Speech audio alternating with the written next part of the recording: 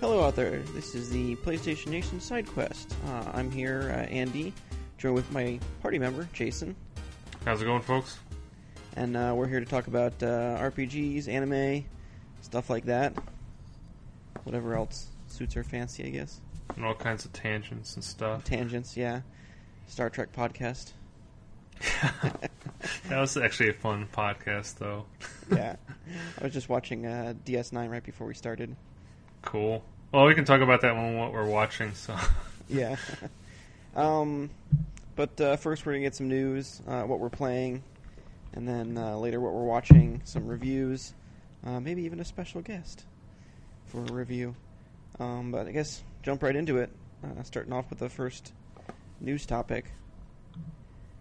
So, earlier today, actually, Sony put out a list of the companies that will be attending the PlayStation Experience. So, PSX is December 3rd and 4th, I think it is, next month. And so they put out a big list of, like, 50 different companies, developers, things like that, that are going to be there. So there's a whole bunch of them, ranging from, like, Bandai and Capcom to, EA, Devolver, Japan Studio. It's a pretty big list of companies. Yeah, it's like... Seems like I recognize quite a bit of the indies and stuff. And then, like, the big name ones, like Double Fine. Yeah, I'm sure a lot of these definitely look like indies. When I went 2 years ago, there was definitely a big indie presence. A lot of, single person with a game kind of thing. But a lot of big companies too. So I'm really wanting to play that Valhalla on the PS4. I wish they would hurry up and get that. Or is it PS Vita TV? I think it's on Vita. Yeah. I mean, like the VA11H or... Yeah. Yeah, whatever. It spells Valhalla, but it's like all funny. Yeah, that game looks pretty cool. Yeah, that cyberpunk bartending game. I can't wait to play that. Yeah, I wonder if that'll be PSX. Wouldn't be surprised.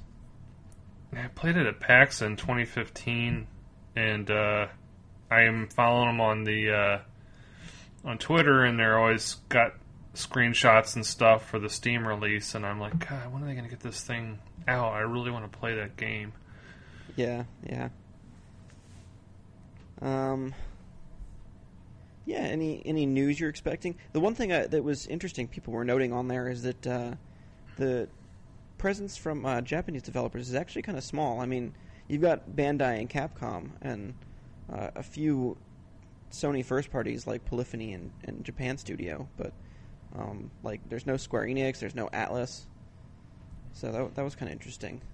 But well, I think they got big stuff coming already, and I don't know. I mean, I guess they have other studios, but I couldn't imagine. Well, I mean, Square's has to have their hands full with 15 and the 7 remakes. I don't know. I mean, I guess they could show up and give some progress or something. I don't know. Yeah, like that was the one thing people were noting is like, well, the last 2 years we got big Square Enix news with Final Fantasy VII remake, and then last year they had the first trailer for the remaster or whatever. But the list only says exhibitors, so it could be that no one from Square Enix is there, but they give them a trailer for the press conference they do on the first day, kind of thing. Yeah. So they got Guerrilla Games, and is that they're doing that RPG, right? The Horizon, yeah. Yeah. I bet that'll be there. I wonder if that'll be playable. I was kind of wondering if they're gonna.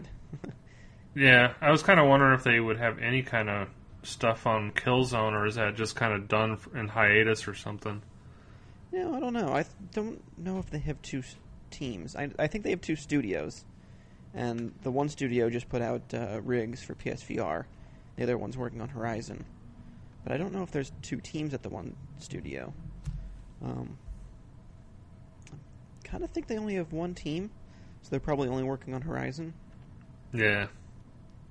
But yeah, that'll be an interesting one. I bet I guarantee we'll see some stuff from that there, if it's not playable on the show floor.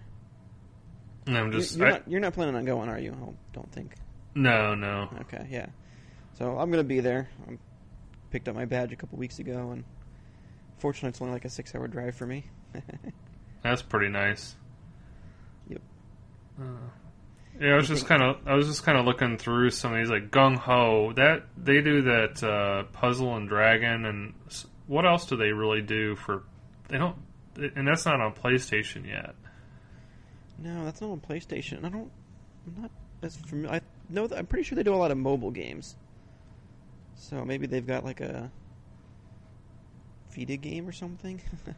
Yeah, I don't know. I'm curious. That kind of makes me curious what they've got. I mean, because Vita's not really big right now, and I don't know. Yeah. Yeah, I was just trying to see. I'm sure. Ragnarok Odyssey. Yeah, there's some other games they do. I'm just not sure what all their stuff is. I just know they're huge on mobile stuff and like Puzzle and Dragons and stuff.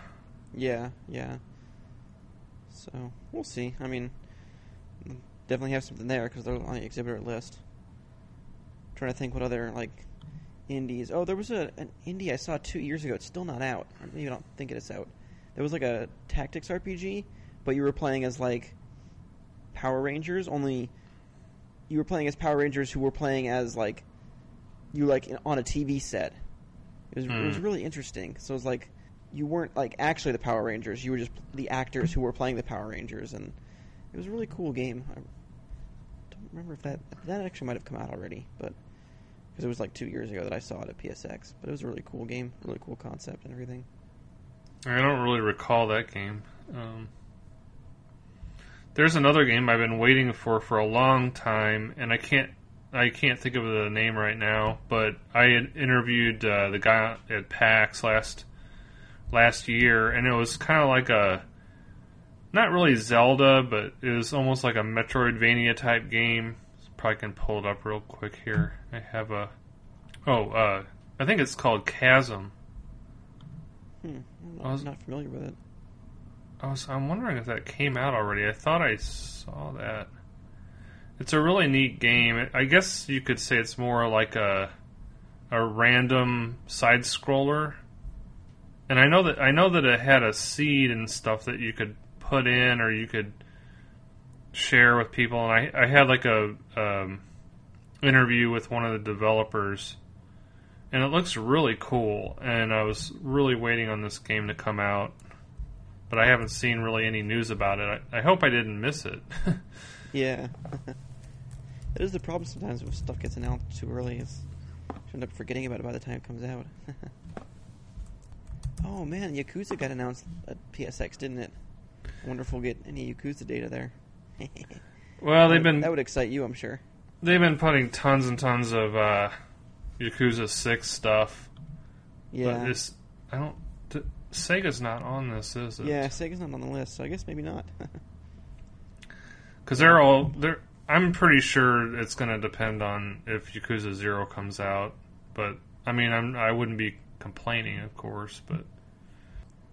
Yeah, it says it came out in 2016. That must have been the Steam release. And they were hoping to come to the console, so I just wonder if that, whatever happened with that. I don't know, maybe, like, pull up the screenshots and, like, take a look at it. It looks so neat. It's like I think he also said that it was all, like, pixel art stuff, if I'm not mistaken. Mm-hmm.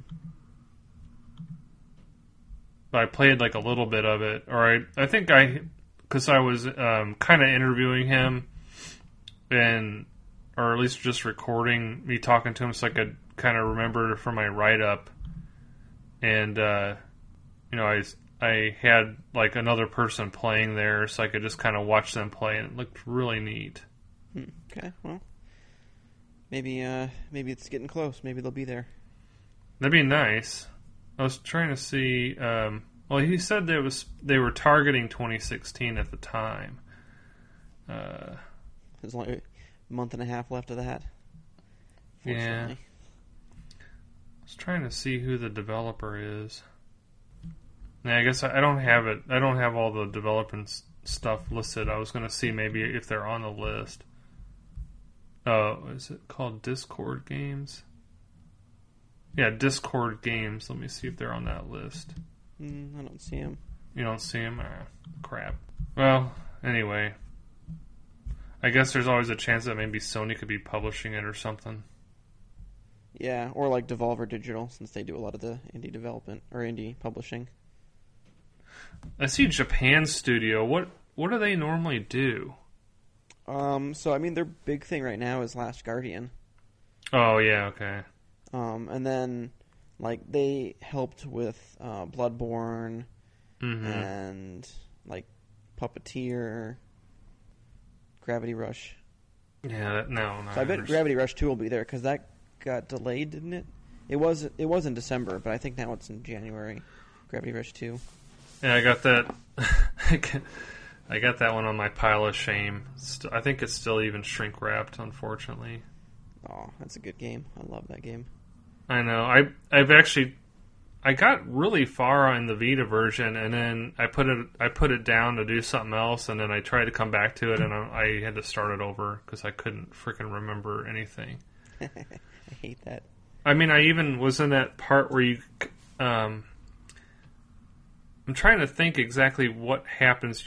You kind of go in these like little. I think they're kind of like shortcuts or whatever. You go through these like little rifts or whatever, and then there's like these giant these two giant monsters in there, and they were really tough to beat. And I beat one of them, I think, and I was trying to work on the other one. There was like two of them in this little area, and then when I started the game back up, I just couldn't remember anything. So, and I had all the DLC and stuff for it. It was kind of sucks. Was that stuff on the disc when they re-released it? Yeah, it was. Okay. At least I'm pretty sure. The remaster's on my pile shame, whatever. But I did play the Vita version to completion. Even got the platinum. Yeah, baby. Yeah, that was just a really cool game. Yeah, and I'm kind of hoping they, because I mean, like, I thought it was really good, but there was definitely some quirks on the combat that made it not as good. So I'm hoping they fix a lot of that stuff. And sounds like there might be some ability to switch between characters or something. So that'll be cool. I see Polyphony Digital, so that's the racing game. Yeah, Gran Turismo. Yeah, I don't know why. Somehow every time I do a podcast, I cannot freaking remember anything. Gary Johnson moments. Yep. Let's see, Capcom. I'd really like to see something new out of Capcom, not just rehash stuff. Was it Capcom or was it somebody else? There was someone who was saying that, like, they considered remastering old content half of their business strategy now. It was probably Capcom. Yeah, I think it was. I guess they'll probably announce like another Street Fighter V character there, and I don't know what else they would have. They're finally announced Monster Hunter coming back to PlayStation. Oh, is it? No, I mean, is it going to... Oh, that'd be funny. There was a Monster Hunter game that came to PS4, but it was like the MMO one that was also on like PC and everything. But other than that, it's been kind of stuck on Nintendo. I still couldn't get into those games. I bought the one for the Wii U and couldn't get into it. But yeah, it's never quite my jam. I've heard that the last one was much, much better, and so, but it just didn't compel me to pick it up. So, yep. So I guess that's about it for PSX. If anybody else is there, be sure to say hi. I'm pretty sure Glenn's going. I don't know if Josh is going yet, but I'm sure the two of them will organize some kind of fan get together. I know when we went 2 years ago, we ended up like having dinner, me and the two of them and a few other people who were there. So be sure to be on the lookout for us if you end up going. And so I realized that this happened when I was overseas, but the Nintendo Switch was announced. It's been quite quite a while now, though, since that was announced. Yeah.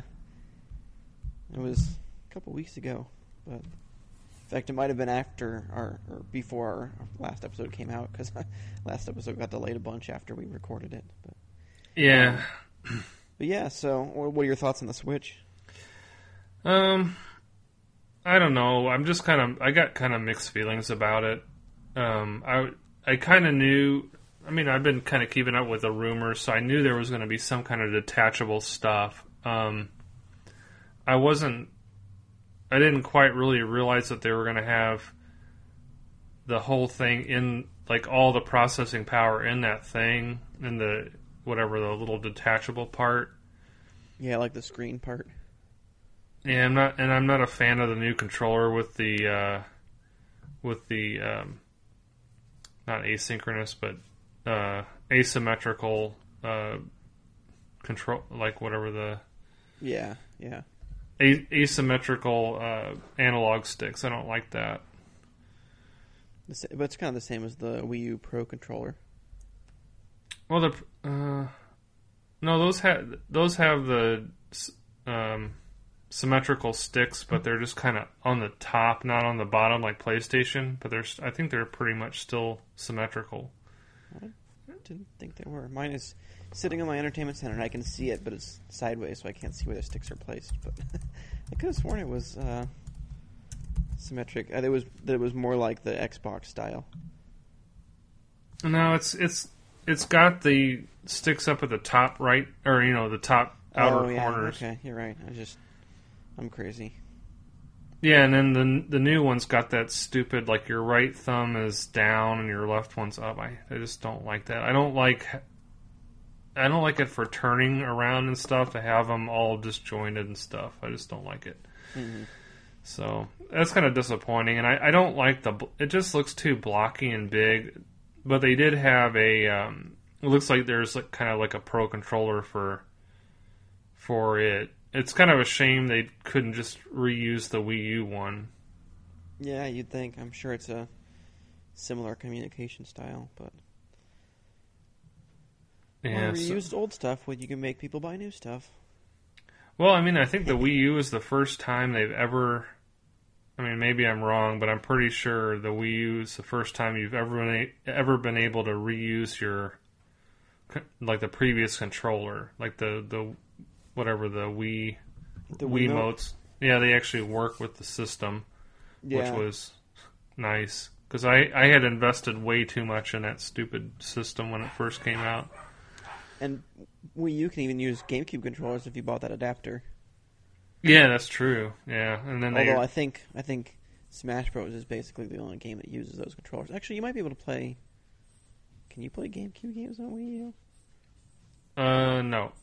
Okay. No. Well, never mind then. Yeah, I don't know. But yeah, I mean, I don't know. I thought it was a pretty interesting trailer, and the thing I got out of it is that they're kind of going back to aiming towards traditional gamers as opposed to trying to reach out for, the old folks and stuff like that, like the Wii did. Yeah, and I can't really see carrying that thing around. It looks just a little bit too large to really carry. Yeah. So I don't know. I'm actually thinking about maybe not getting it, and maybe because they've been doing this thing where maybe not so much consoles, more like handhelds. They'll release the first handheld with, like, really bad lacking stuff, and then they'll redo it, like, put in all the stuff they should have had. Like the original DS didn't have a backlight, or was that the Game Boy Advance? The Game Boy Advance didn't have one, and then the Game Boy Advance SP did. Yeah, that crap, and then the whole DS, and then they had the DS Lite, which was brighter. That's what I was thinking of. Yeah. I was like, I'm always mad because I'm like, man, I wish I would have waited. Well, how many 3DS revisions did they have? Because they had the normal one, and then the extra large, which was the one I got, then the new 3DS, and then there was a large new 3DS. Actually, yeah, it went reverse for America because we got the large new 3DS first or something, I think. Yeah.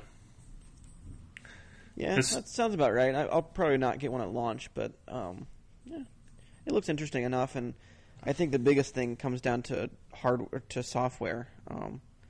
We didn't see a whole lot of support for the Wii U in terms of third parties, and Nintendo makes good games, but there's really like huge months of drought on even the 3DS. Like it feels like I go months between purchases, whereas on PS4 and Vita even it's a little bit more consistent that there's a game coming out that I want to play. Yeah, their development time is so long on this stuff. Like it just seems longer than normal because I guess I don't know. It just seems like Sony's got so many studios, so they've got new stuff coming out. I mean, I don't think so much for PS4, but I mean, the PS3 they had like 5 or so studios kicking stuff out all the time. Well, yeah, that and with third parties that just weren't there. So we'll see where they go with the Switch. I could be swayed if there was enough good stuff coming out at launch, but I don't know if Zelda's enough, and that's all we know at the moment. And I'm kind of bummed about that because I was really looking forward to that too. And then if it's going to be on Switch and this, it's going to be another like Twilight Princess thing, I think.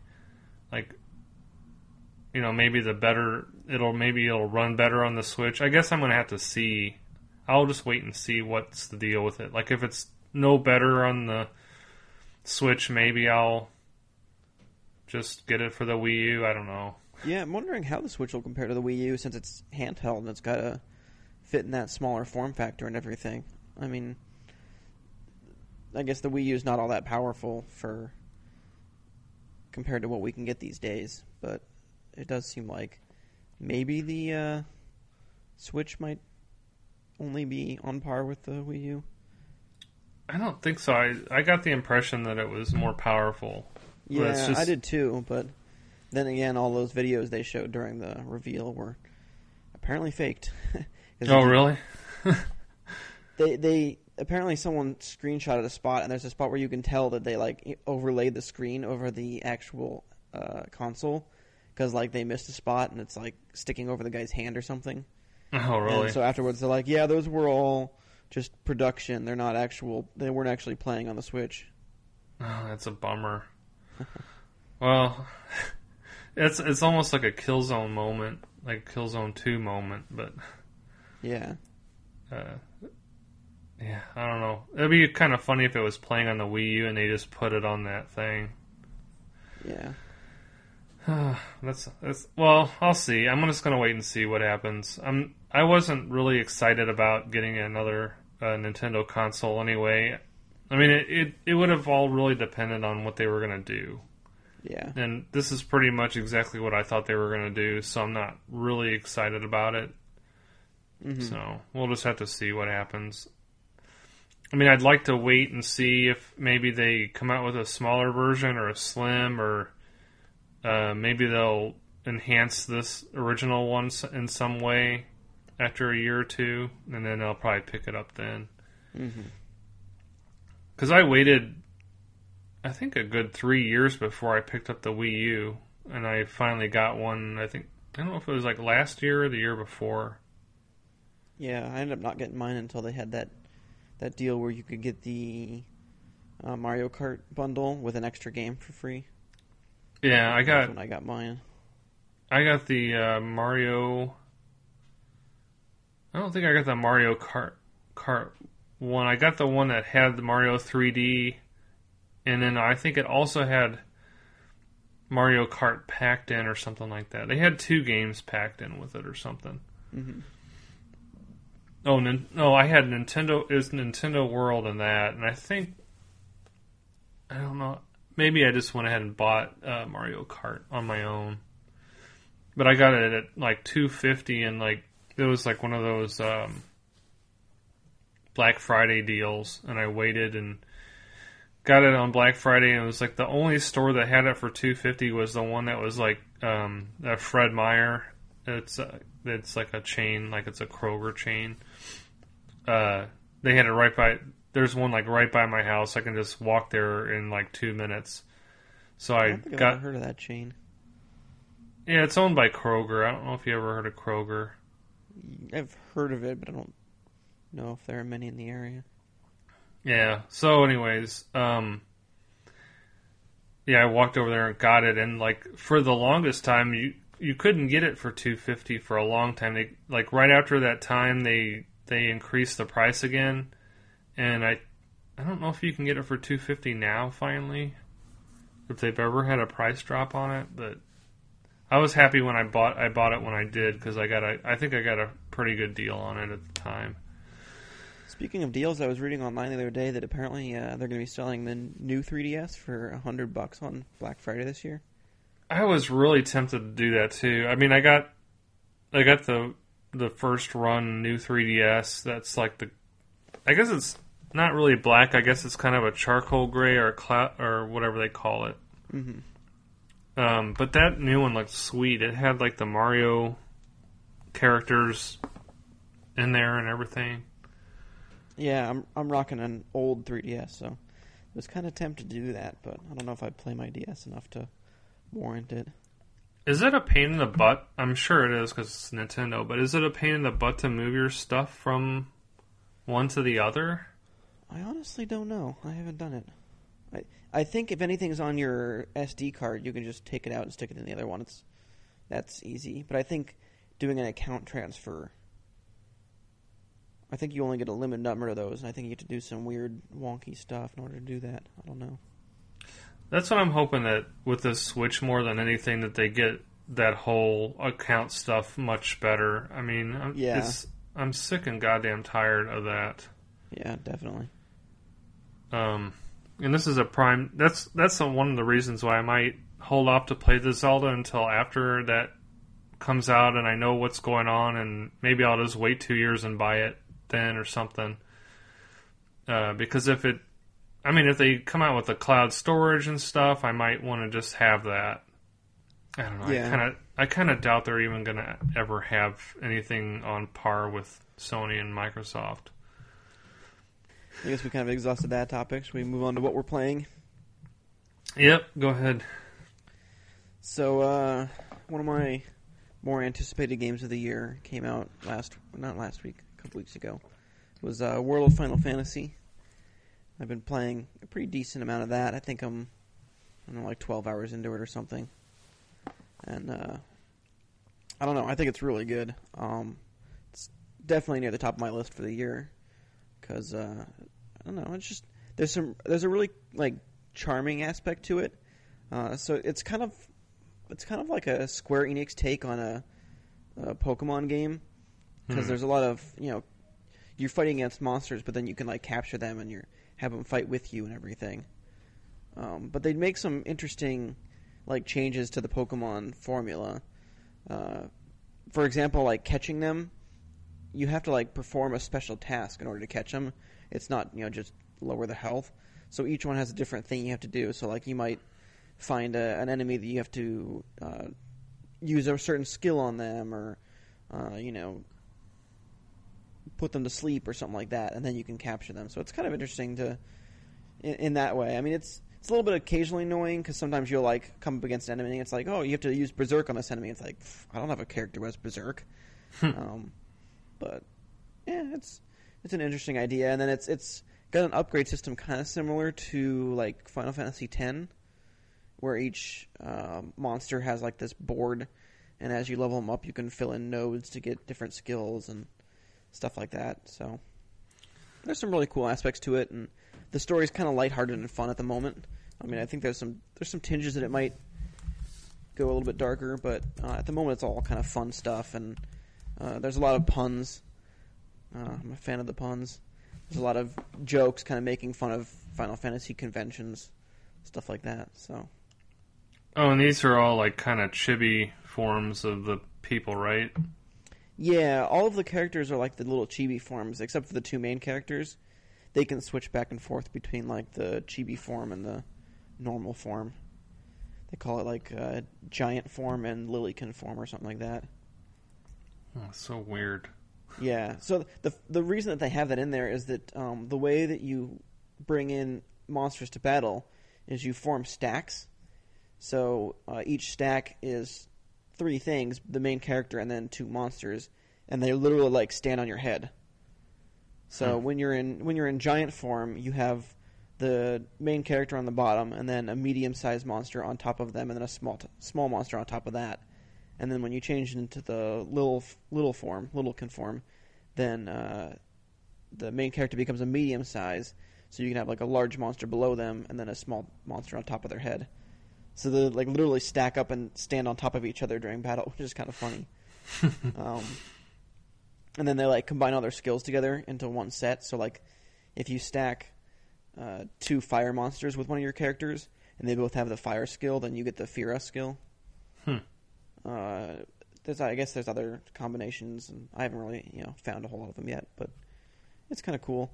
And then there's also like stability too. So like if your stack gets hit a whole bunch, sometimes they'll fall over, and then you'll end up with each individual guy that you can control. Yeah, it sounds fairly innovative, I think. Yeah, I think it's kind of cool. Like I said, the story's pretty fun. The characters are pretty fun. So it's definitely one of my favorites of the year so far, I think. Yeah, I kind of didn't know too much about this anyway because I'm not really a big Final Fantasy fan. I mean, I like the games, but I missed a lot of them, so I don't know any of these characters. And I was thinking, like, well, I'm not going to know anything about these people. Mm-hmm. So it's actually it's mostly a standalone story. I mean, they put in characters from other Final Fantasy games, but at the moment it's just like, okay, here's a character who looks like this character from another game, but they just look like them. They're not actually that character. At least the first one was. Some of the other ones, like, they have the personality and they have sly references to the game that they came from, but for the most part, they're, meshed into the universe. Like, you meet Tifa from Final Fantasy VII, and she lives in a place named Niflheim, and it's like, okay, so that's like from Final Fantasy VII, but she's not actually, like, the character from Final Fantasy VII. She just looks like it and has references to it. So it's definitely playable if you're not a big Final Fantasy fan, but there's a lot of references and jokes that are helped if you are a fan. Right. One of the like monster descriptions kind of talks about, hey, this is like this in the other games, so we left it this way. Like they noted that one of the character names was misspelled in a previous release, and that's why it's continued to misspell in future games or something like that. Yeah, I did see that somebody put like a little mashup, like World of Pokemon, and they have like the 2 Final Fantasy people on the game with one with that Pokemon. What's his name? Sam Ketchum? Who's the main guy? Ash Ketchum. Oh yeah, Ash. He's got his hat on, and they got the little funky thing on there. Yeah. It's kind of funny. So I've been playing that a lot, and then talked about it last time, but it actually hadn't come out yet. So I got my PSVR the day that came out. I've been playing a bunch of PSVR games. I don't really need to go into a whole lot of them because there's not a whole lot of RPGs on it yet. It doesn't maybe lend itself quite as much to RPGs, but like Battlezone and Thumper and Headmaster are some of the games I picked up that are pretty good. I've been overall pretty impressed with the technology, though. Like, I had tried it before at PSX and E3, and I think it's a really cool technology. I think it's a cool way to play games. I don't know that it's necessarily like I want to play every game in VR, because there's definitely times where it's like I don't feel like moving my head around and interacting as much, where I just want to play the games on my TV. But for the games that it are made for it, it's definitely a great way to add a dimension to some of those games. I mean, there's like my moment when I really wanted VR was when I was playing the Eve Valkyrie demo at E3. And it's like, okay, you're playing a space shooter, and you look over your shoulder, and there's the enemy that you need to shoot. And it's like, man, that is perfect. It's like, you can't really do that without VR. Because, I mean, sure, there are some games where you can move the stick to kind of move your head left or right or whatever, but it's not nearly as immersive or as easy as turning your head to look at something in VR. So are most of these games kind of in the first-person mode, or are Yeah. Yeah. In general, a lot of the games are first-person. I've kind of found there's a few different styles of VR games at the moment. It's like the first-person where you're sitting in a cockpit of a vehicle, which is pretty common, especially for this. And then there's a few like first-person where you can like move around, or some of them you don't even move around. You're just like first-person standing in a spot. So like Headmaster's like that. And then there are a few third-person games. There's like one on the demo disc that I played where you're not really like... You're basically like watching over a Super Mario-esque game. So you can control the character, but then you can like look around to see where they need to go. And that game also uses like the PS4's motion controller. Not the motion controller, but like the motion in the regular controller. So like you can move the controller around and like shoot a cable out that latches onto something that your guy can climb on and stuff like that. So there's some pretty cool uses of VR. Yeah, so are these games like they're not compatible with just like a regular? You can't play them without the VR, right? Or they don't have other versions, right? It depends on the game. Like Thumper is one game that I reviewed, and that game is both VR and not VR. So you boot it up normally, and then if you're using the VR headset, there's a button that you can press in the main menu that'll bring it into VR. And that game doesn't use it a whole lot. It's basically just to kind of add a little bit of immersion. It plays the exact same in both, but then there are some like the Hatsune Miku game for PS4. That one you can play it normally, and then there's a VR mode that they patched in where you can go in and watch concerts in VR. That sounds pretty cool. Yep, I've been enjoying it. I definitely would implore people if they have the chance to try it out, because I think it's one of those things that's hard to really explain to someone who hasn't used it, like how much immersion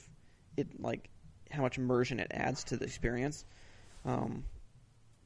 Just because like when you're not using it, it's hard to describe how only seeing what's in the thing and moving your head and all that kind of stuff. But so yeah, if people get a chance, I would definitely recommend to try it out. And then the expansion for Rock Band came out, so been playing a bunch of Rock Band recently. I don't know that there's a whole lot to go into for that. Yeah, I'm not a big Rock Band anyway, so. I really like rhythm games, so it's kind of one of my favorites. But yeah, just been playing. The new expansion really doesn't add a whole lot to it, just kind of a couple extra modes. And then the new BlazBlue came out. I'm going to review that after the break, so I don't need to go too much into it. But yeah, it's pretty good. And then I forgot to put it on our list here, but I got the import copy of the Macross game. So I think a couple shows ago I talked about the new Macross anime, Macross Delta. Yeah. They made a Vita game for it, so I picked that up. And it took like 2.5 weeks to get here, which was unusual. Usually when I import something it takes a few days, maybe a week. But I think I chose like cheaper shipping this time, which was why it took longer. But yeah, that came in the other day. I've been playing just a little bit of that. I've only played a couple hours so far. It's about what I expected, flying around as a Macross, and then you can switch forms between, like, there's a jet form and then a giant robot form, and you can switch forms and mid-combat to take out enemies and stuff like that. So I take it there's not much dialogue and stuff, it's just kind of an action game? Yeah, before each mission, they'll kind of have, like, a little bit of dialogue, and then occasionally during a mission you'll get, like, it's kind of funny, they'll put, like, a screen in the corner, and it'll play, like, scenes from the anime. So you're playing alongside with stuff that happens in the anime, although you're playing as a, like, completely new character. But you can kind of see the things going on. Since I watch the anime, I kind of know what's happening in general. But there's definitely a few times where, like, I do the mission and I don't know exactly what I'm supposed to do. One of them was one where I think it was just kind of a hold out as long as you can kind of thing. Because I'm playing. I'm like, man, this mission is really hard. And then, like, I'm getting close to death, and then finally it goes, hey, you won. And I'm like, wait a minute, what? I didn't kill the enemy. So, and it was also kind of funny. I played for, like, an hour, 2 hours or so before I realized that you could upgrade the vehicles. Mm. I was like digging around through the menus, and I pressed a button, and all of a sudden it like highlighted the stats, and I realized you could press left and right and add to each stat. And I was like, oh shoot, I totally didn't realize you could do this. So that is one of the pitfalls of playing things in Japanese when I don't speak the language. But if I really need to, I've used my phone a couple times to translate screens. Like when I first started up the game, I could tell that it was asking me which character to pick between a male and female, and then there were two different text boxes. I'm like, okay, one of these has got to be name, but what's the other one? So I pull out my phone and I highlight it and use the Google Translate app, and I realized that they were asking for your full name and your nickname.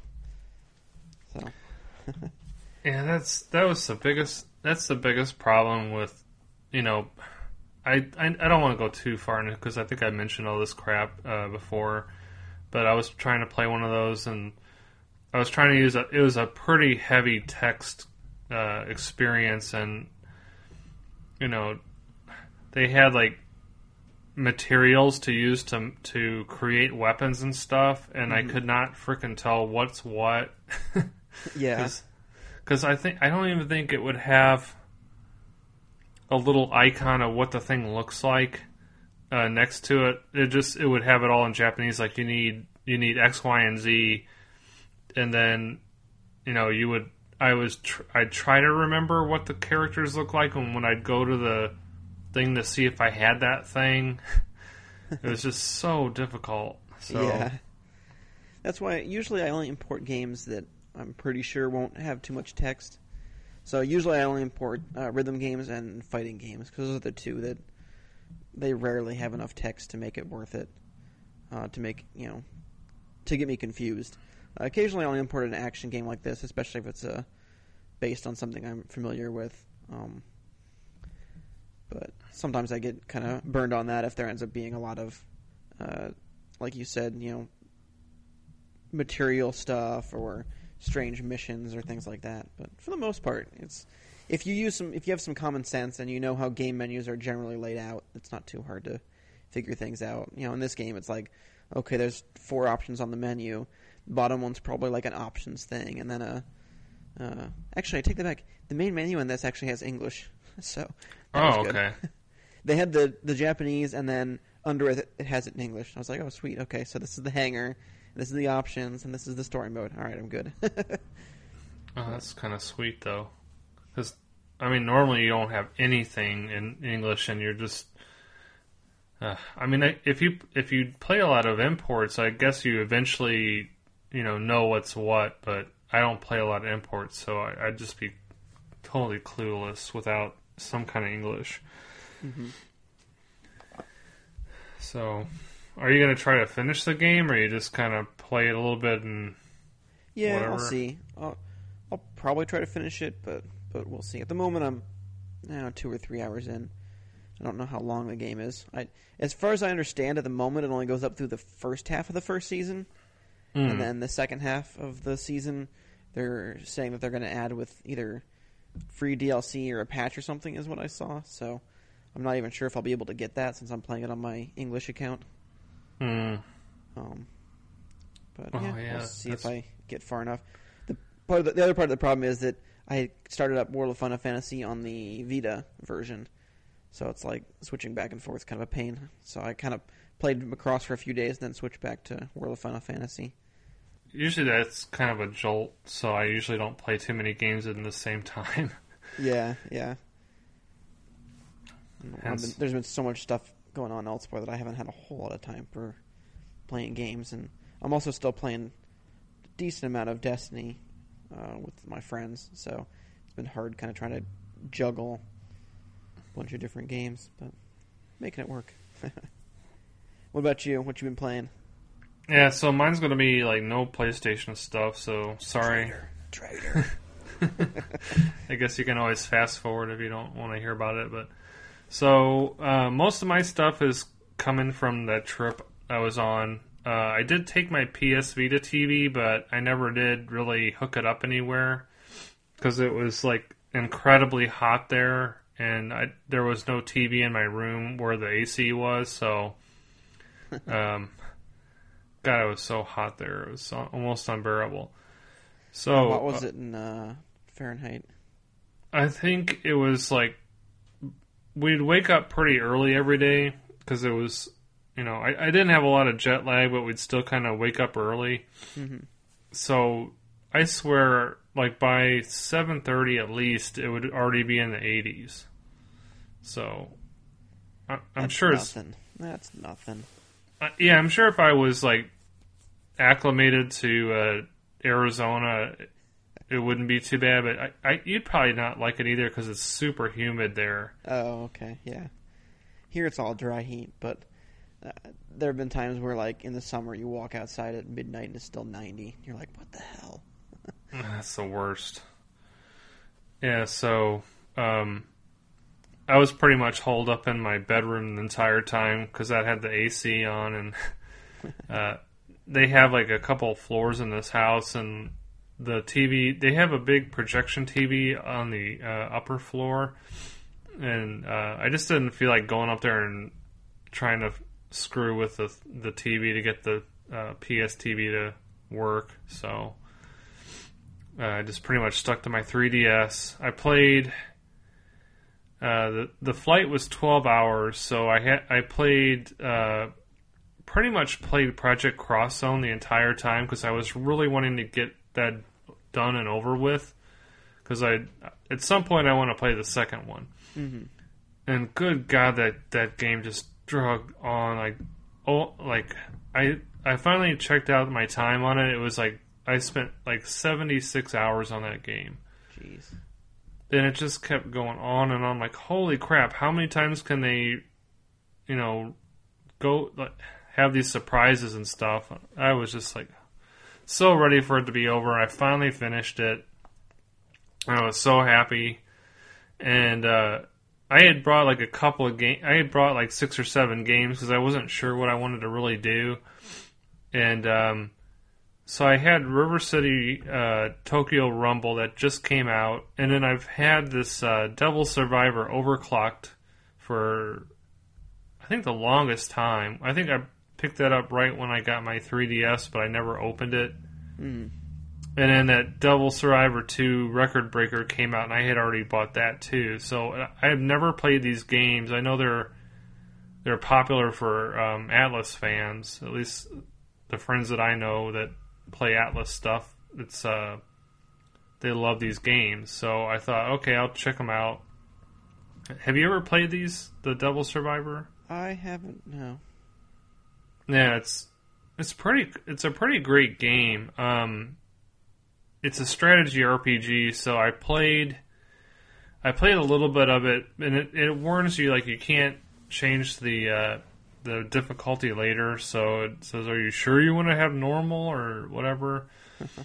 And so I thought, okay, what the hell, I'll start with normal, and then I think I got to the first boss, and I'm like, oh man, this is not going to be fun, because he freaking wrecked me, and I'm like, I had to grind quite a bit. I think I did try to play him again and beat him, but I'm like, I just don't want to spend this much time on this game, so I'm just going to set it to easy and just try to enjoy the game. And so far it's been really enjoyable. The whole premise of it, it's like kind of a top-down, just your basic top-down grid-based like strategy RPG, and it's turn-based, so you can go so many steps, and then if you're next to an enemy, you can attack them, and then you have like a range or whatever, and different things give you different patterns for your area where you can attack and stuff. And I've never played a regular SMT game, so I'm not really sure how the feel of those are with the characters and stuff. But this is almost kind of Persona-ish. As far as like the character dialogue, and it's all in it's all voice acted in English too, so it's kind of nice. And the voice acting seems really good too, so I was really happy with that. And it's got a very interesting story. It's kind of like typical. I don't think it's anything like out of the ordinary, but it's like kind of your typical like, oh, Japan's under attack. Like somehow demons have just started popping up all over the place, and they've kind of cordoned off Tokyo. Like there's some kind of subway line that goes around the whole city, and that's kind of like the border. So they pretty much, it's like the Yamanote line or whatever, and they've shut this whole thing down. Like blocked everybody in with big barriers, kind of like, I guess Attack on Titan, or it's identical to like Yakuza Dead Souls, because when the zombie outbreak came, they had these ginormous like metal barriers that they just kind of set up side by side, like to contain this stuff. And I was actually thinking, like, I mean, maybe this might happen later, but like in the Yakuza game, the zombies would get out and they'd have to increase the little cordoned off area till it almost took over the entire city. But so far it's just been, you're stuck in this little section and there's demons everywhere, and somehow you get these things called comps, which are basically look exactly like a 3DS or like a DS. Because this game came out, I think it was in... Yeah, I think it was on DS, and then it got remastered for 3DS or something. Right, it was a DS game, and it was kind of neat, because they had it was like your comp in the game was a 3DS, and there somehow you've got some hacked ones that can summon demons and stuff, and, you're just going around, and like society starts to break down, and then all of a sudden, like, there's these comps everywhere, and regular people start getting them, and then they're able to summon demons, and they call you like a demon tamer. So it's not like Persona where you kind of like, get your persona and then you capture these other like shadows or whatever and make them your own or whatever, switch them. Yeah. But it's got the same or whatever. What do they call it in Persona? I guess they're all called. Yeah, shadows, but then you kind of collect the cards and then they become personas for you or whatever. Yeah. So they got a lot of the same demons and all the spells are all the same. So if you're familiar with Persona, you're going to, fit right in with this game. Let me see what else about it. So like each person also has like this little number above their head, and that's like how many days you've got left to live. And you can change your fate by, like, you get these emails on your comp, and it kind of gives you like a hint of what's going to happen in the next couple days or the next day at its specific times. So it's kind of one of those games where, you're forced in a situation where you can't do everything. You got to pick what path you want to take, and like it'll say X is going to happen at this time, and then you'll have another time. So you have to like make sure you do stuff, and like you can't save certain people if you do certain things. So it's very, very interesting. So I'm really enjoying that. I started playing it during the trip, and then I'm still playing it now because I don't know, I just kind of can't set it down. Those are the best games, right? Yeah, so it kind of bumped my pile back and took over, so I'm hoping I can finish this game. And then that River City Tokyo Rumble, that was a pretty neat game too. I was enjoying playing that. I kind of would switch on and off between that and this Devil Survivor, and that's a really neat game. It's kind of like an RPG, I guess, but you're like running around, and it's kind of like an action game. And then I guess it's almost kind of like Double Dragon, but it's kind of got RPG elements as well on it. So like you get money. You're like kind of in a gang or whatever, and you beat people up, take their stuff. You get money. You can buy things and craft weapons and eat and stuff, and then you get people in your party, and then it's kind of like a top down. But the people are kind of like 2-dimensional and kind of 8-bit looking little guys, and you can, I don't know, buy all these new attacks or these scrolls to learn new attacks, and like it's a fun little game. Yeah, I played a little bit of it at E3 when I was at the Natsume booth. It was pretty cool. I remember like picking up one of the enemies and throwing him at one of the enemies. That was fun. Yeah, you get these special attacks. Like, I got one where you can punch. It's like when you first start out, you can just punch one time and kick one time, and then you get like these special scrolls where, you throw a punch and then he actually punches 3 times or whatever, and you can just do more damage. And then one of the attacks is like throwing people. So I got this like special one where you throw them and they like fly across the screen like farther. So yeah, it's a really neat game. I'm glad I got a physical copy of it. I managed to snag one of those. Nice. So that's about it. And then the rest of the time, we were doing our whole, try to find the good food there and stuff. And one more thing. So, I think Pokemon Go has pretty much died down here quite a bit. I don't see too many people playing it anymore. Yeah, I hear some people talking about it, like on Facebook and stuff, but I think at the moment it's kind of died down to just the hardcore. Yeah, because it's crazy there. Everyone is playing that game there. It's just even crazier. It's just like it was like when Pokemon Go came out here first. Mm-hmm. It's just people are doing it in their car, like trying to drive and play the game. And we were out at this place, like doing photography stuff, and we were trying to get pictures of sunsets and stuff. And then after the sunset, we were walking around, and there was like a big like fish market and some other stuff. But there's like this big field, and there was like lots of wind there, so everyone had all these kites everywhere. And so we couldn't even hardly park there either. And we're just walking around, and we were taking some photos, and then all of a sudden, the place was packed. The place was absolutely packed full of people.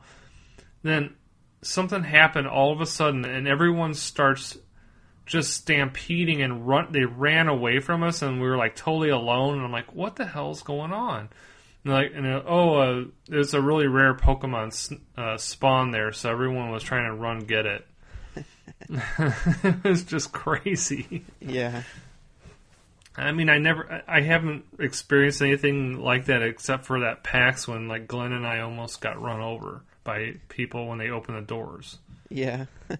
Or like maybe it was I guess it was like a Black Friday, like when they opened the doors and then people just freaking rush in and stampede people.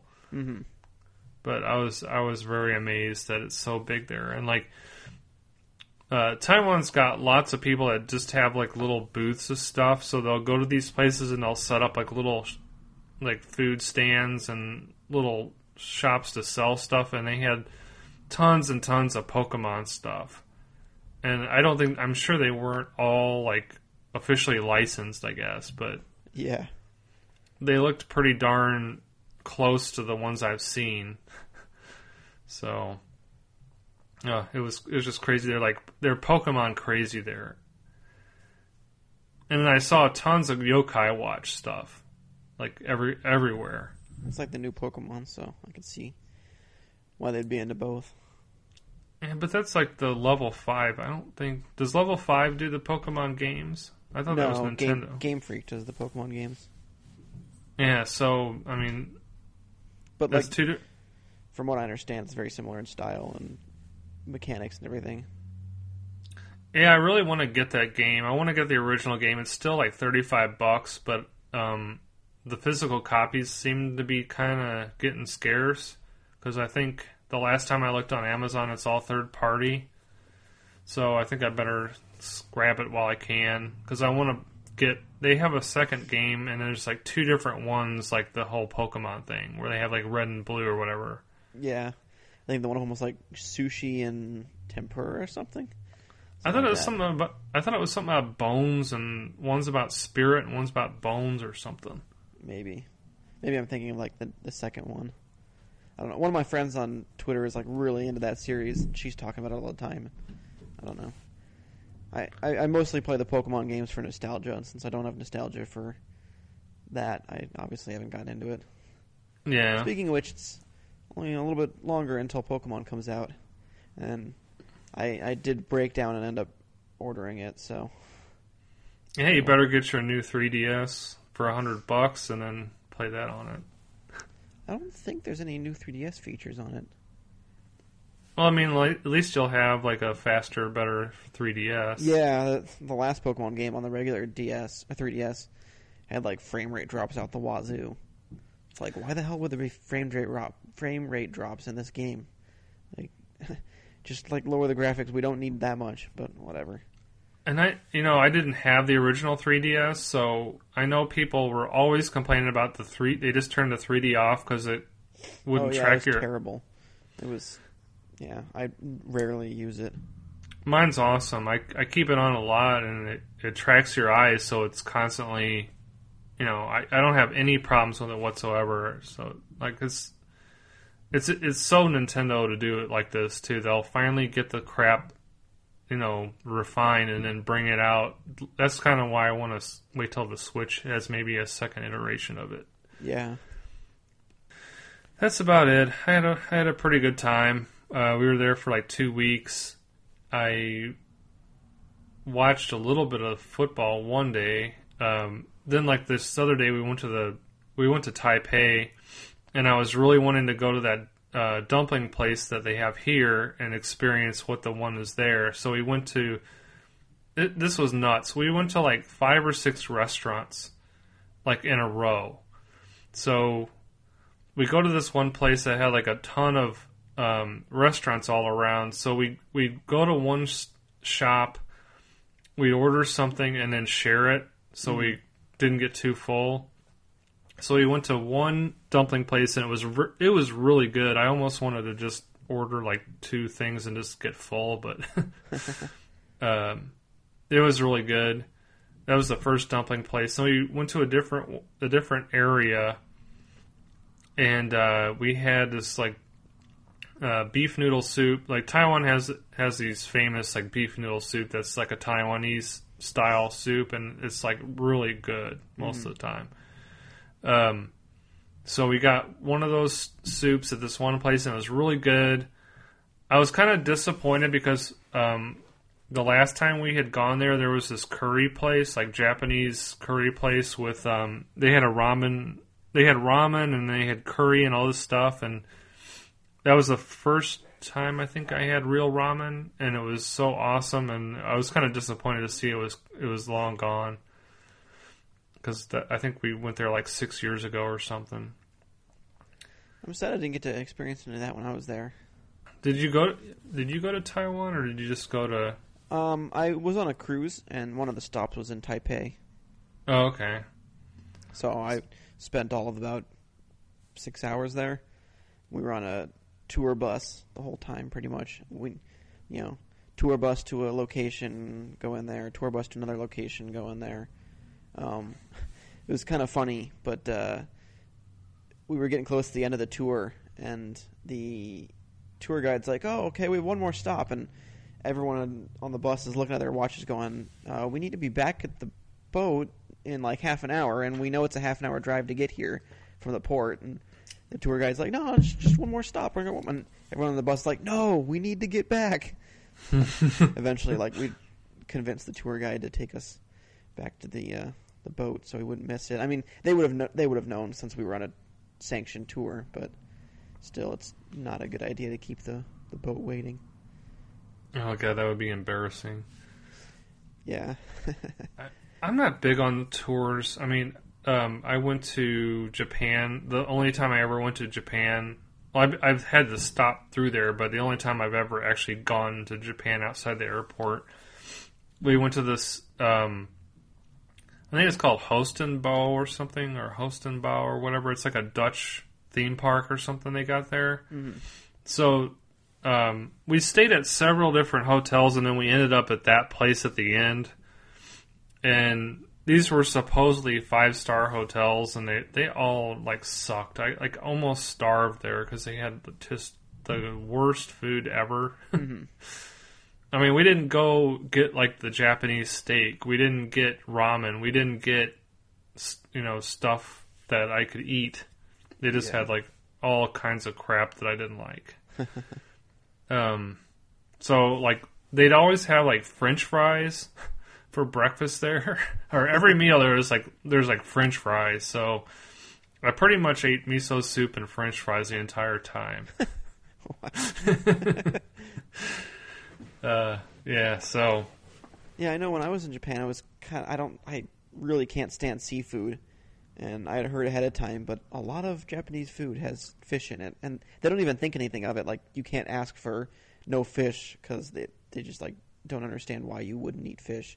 So it's really hard to like find the things on the menu that don't have fish in them, especially when you don't read the language. And most of the language are just like pictures. It's like, okay, this looks like it might be chicken. I just gotta take a chance. That's a shame you don't like seafood. Yeah. Yeah, and like we did have. I remember one time like they had like some kind of salty fish and rice for breakfast or something. It wasn't too bad, but at the time, like I wasn't like I didn't have any kind of like palate for that kind of food. I was just used to American food all the time. And I had some kind of authentic Chinese food before, but I don't know. I just wasn't used to Japanese food at all. So yeah, America has a lot of kind of bland foods, especially the American foods like burgers and hot dogs and stuff. Yeah, I mean, I wish they had. I wish I could. I want to go back there. That was like my big thing I've been wanting to do for a long time is schedule a trip to Taiwan and then just stop in Japan, take the one that stops in Japan, and then just stay there for a few days and then go on to Taiwan. Mm-hmm. And then, because I didn't get to go to like that Akihabara or any of these places, the tour never took us to these areas. Yeah, so. Yeah. I just feel like kind of cheated after, because I mean we did fun things, but now that I'm, I guess, more versed in Japanese stuff, after playing the Yakuza games, I'm like, man, I really wish we could do a lot of this crap. Yeah, well, it was nice because when I was in Japan, I was there for about 4 days, I think. So like the first day was when I did one of those tours, which was, I think, good because it kind of helped me get the lay of the land and, hear from a local. And then I could, talk to the tour guide lady afterwards and, where should I go? What's some good things to see and stuff like that. And then the next 3 days I spent on my own just going to the places I wanted to see, Akihabara and seeing the Shibuya crossing and stuff like that. So. Oh, yeah. And then this was back, like, I think in the late 90s, like early 2000s when I did this. Uh-huh. And I just, because like in the past they'd always try to sell you those American Express traveler's checks and stuff. Oh, yeah. I don't think people do that much anymore, but they always, I don't know, told you to get those, and people used to use those a lot. So I got those stupid things, and when I got to Japan, they just had no frickin' idea what that was, and I really had to the tour guide actually helped me out. He loaned me some money till when we could go to a bank and get some cash, and I was so pissed off. Yeah. So I know I had trouble getting money with my ATM card. Like, I had brought a little bit with me, and then I just didn't get any when I was in the airport. And then I was like, oh, I can find somewhere. And I went to several ATMs, and none of them worked with my card. Then finally, I think I ended up finding one that worked. It was in a 7-Eleven. Oh, that was another thing, yeah, because there was no ATMs anywhere. Because I guess the places we were more rural and stuff. And I'm like, well, why can't we just go to ATM? And they couldn't make like a special stop for me to get money, and it was just a nightmare. Like, so I guess my advice is bring cash. Oh, and that was another thing. So like, I kind of forgot about this too, but I don't know if they do this in Japan or not, but always get like brand new bills when you go to the bank. Don't get the older bills or whatever. Like, because like, you know how they have like the new hundreds or the new 20s? Like, they'll have the old ones and the new ones. They're the same in America, but somehow these money changing people, they'll give you a worse rate for the older ones. Huh. It's just really stupid. So, I guess I didn't pay close attention to that. Yeah, because we tried to get our stuff changed at the airport, and they're like, "Oh, we're going to give you this rate for these bills, but this other rate for the brand new bills." And I was freaking pissed. I thought, like, and we had already done it by the time I was thinking about, we'll just give them all the new bills, and we'll just keep the old bills and bring them home. Yeah, was it really that big of a difference? Not really, but it's just the principle of it that pissed me off. It's so stupid. Yeah.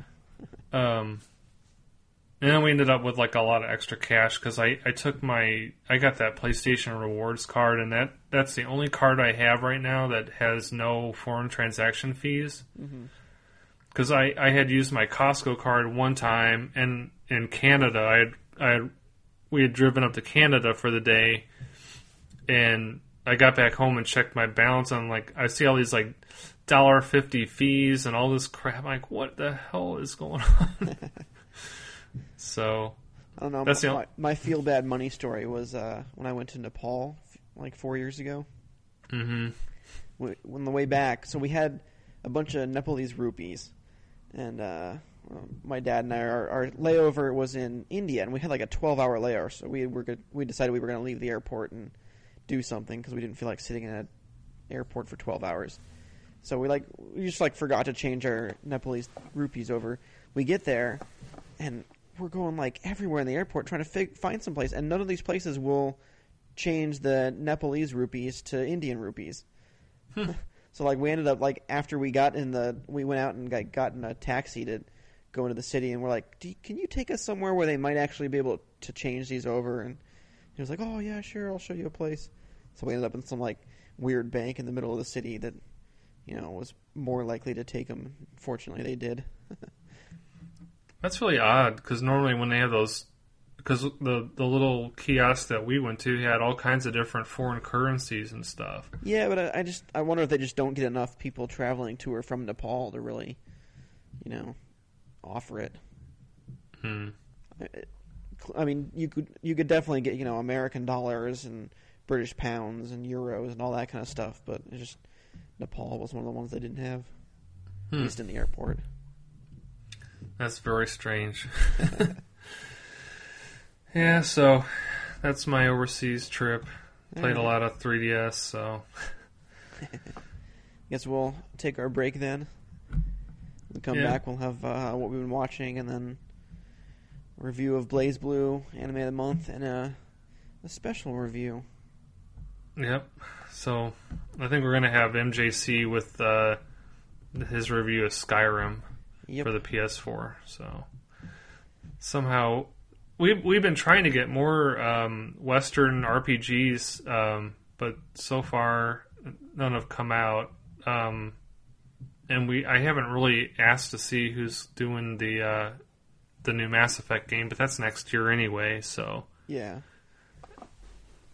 And I don't know if that Horizon's coming out next year, right? Yeah, that's early next year. It's, I think February. Yeah, I think it's February because people were saying like within the month of February, it's already like that and Persona and like 2 or 3 other games. Maybe we won't even be able to do one of them anyway, because I mean, I know I'm going to be playing Persona 5 whether I have it for review or not. Yeah, same here. I have Horizon ordered, so I'll probably end up playing that too. I don't think there's anything that would make me cancel at the moment. But. Yeah, and are they coming out? You said they're both coming out in February? I think so. I'm like 50% sure. Well, it seems kind of odd that they would put those in the same time, but I guess maybe they're so different that, people that don't like JRPGs would probably get that one. So we'll see. Alright, guys, well, we'll be back and we'll finish up the show, so see you in a bit.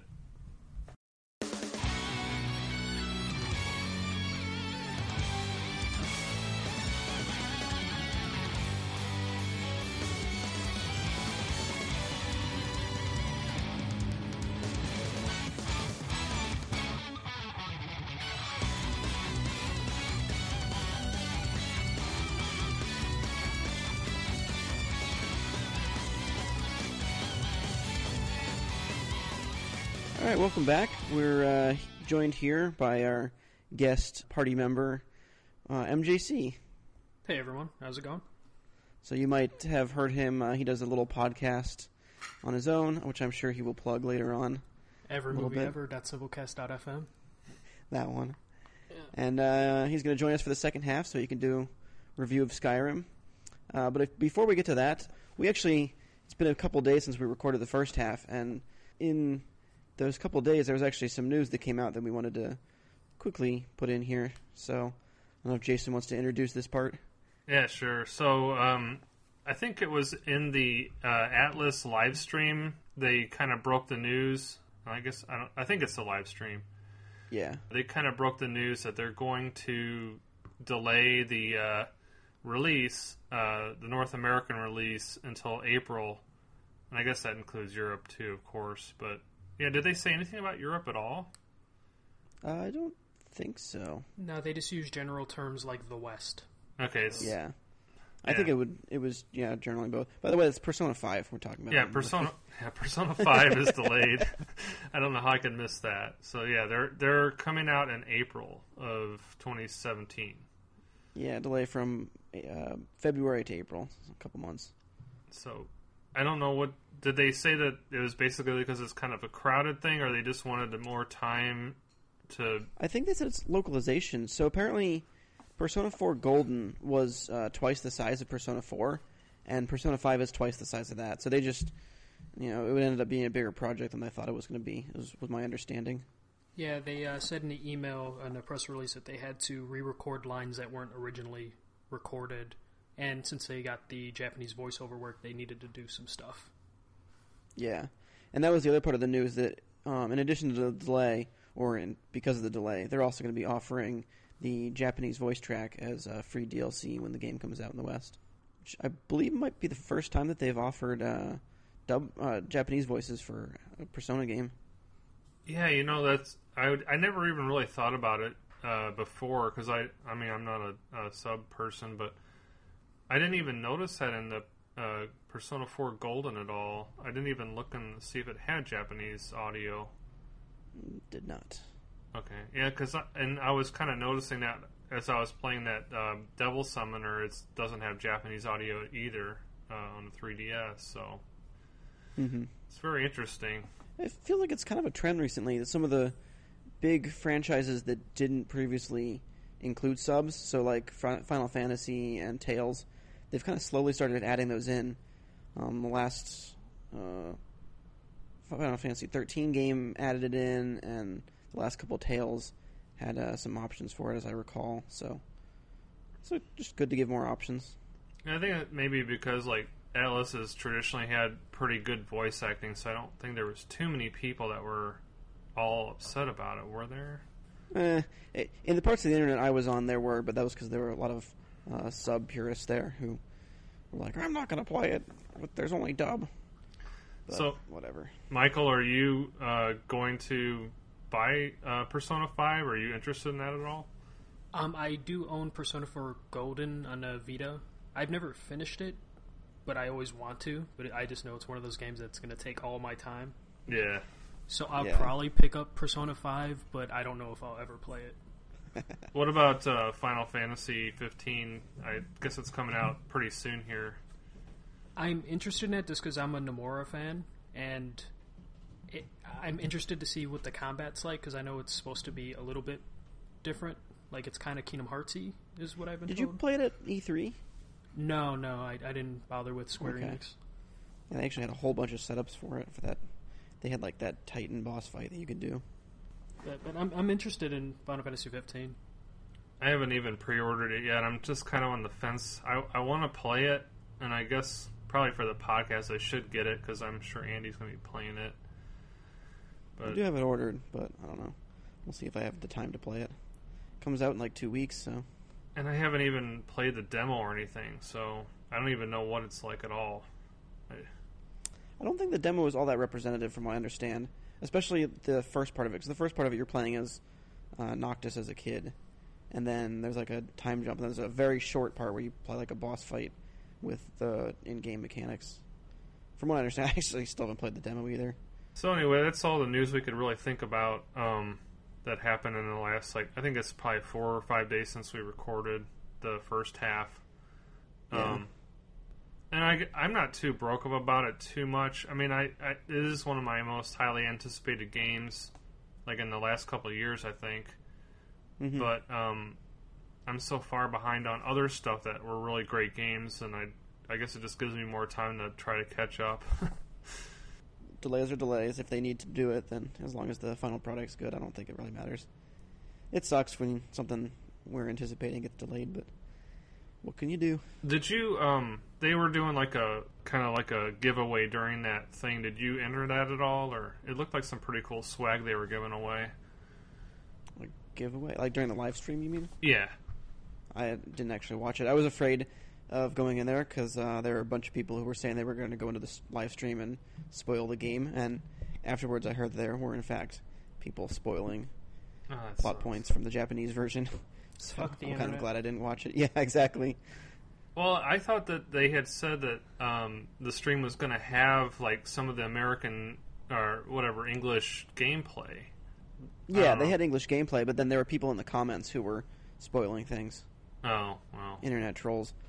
So John Harden said he had some people online to, ban people who were putting in spoilers, but it only takes them, a few seconds to put a few things in. And I've just been kind of staying away from too much pre-release stuff for that. Like, I already know that I'm interested in it, and I've liked the previous games, so I'm kind of in that, media blackout point where I don't want to accidentally, find out too much about the game. I'd rather kind of go in fresh. It's going to be playable at PSX, so you'll have a chance if you really, really want to.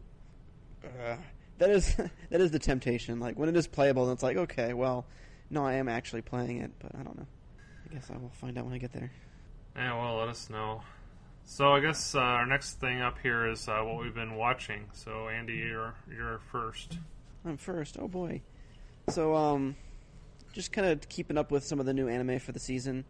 There were a couple I talked about last time. I'm still watching those. I don't even remember which ones I talked about. So I put on a couple more that I've been watching this season. The first one's this really weird show called Flip Flappers, which is kind of an amusing name.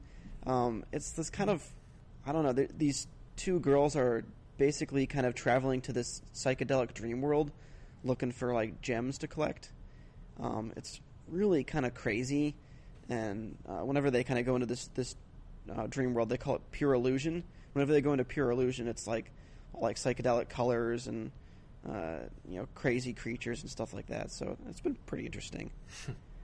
And then a show called Scorching Ping Pong, which is of course about ping pong, specifically a high school team. And I guess the main plot is that there's a new person who transfers to the school, and she's really good, and she kind of is threatening to take away the top spot from the team's ace, and she doesn't even realize that the ace kind of feels threatened by her because she's kind of very ditzy and just kind of likes playing, doesn't really care about competition. So I don't know, it's been pretty interesting so far. And then I started a show the other day called Magical Girl Raising Project, which is a magical girl show, kind of like Sailor Moon, but it's a lot darker, and people are dying and shit. So it actually kind of ties into the anime of the month. I'll probably talk about that a little bit more when we get down to there. And then another show this season called Girlish Number, which is about a person who does voiceover work for anime.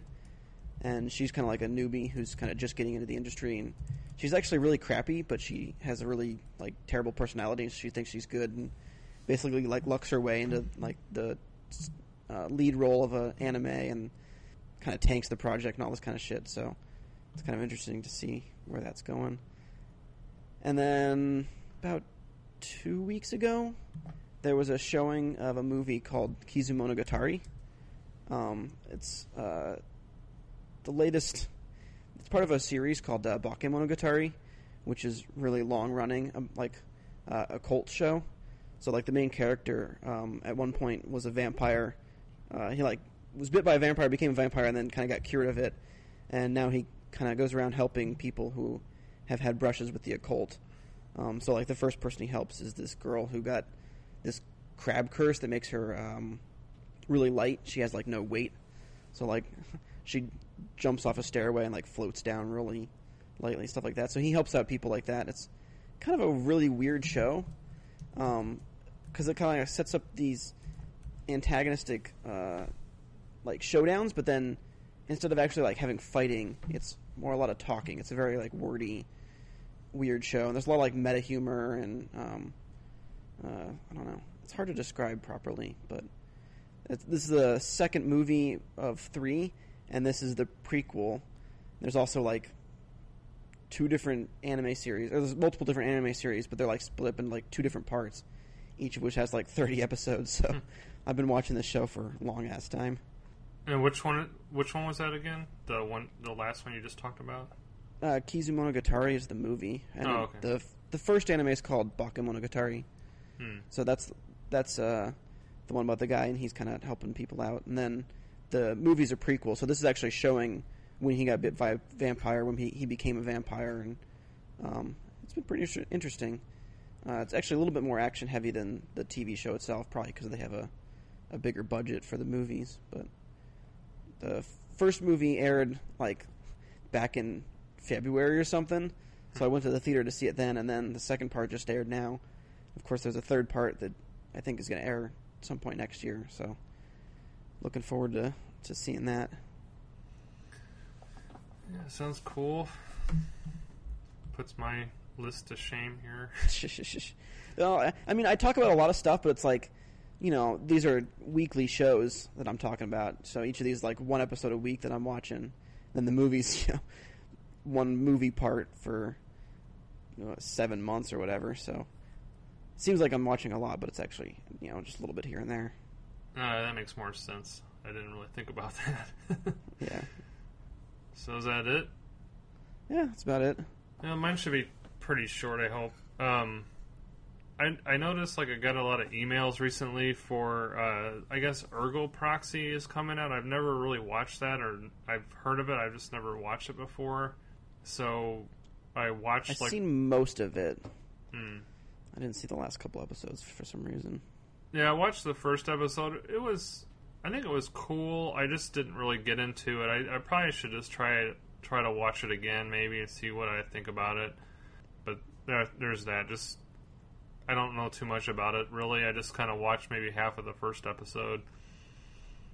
And then I got my One Piece collections 13 through 16 in the mail finally after I got back.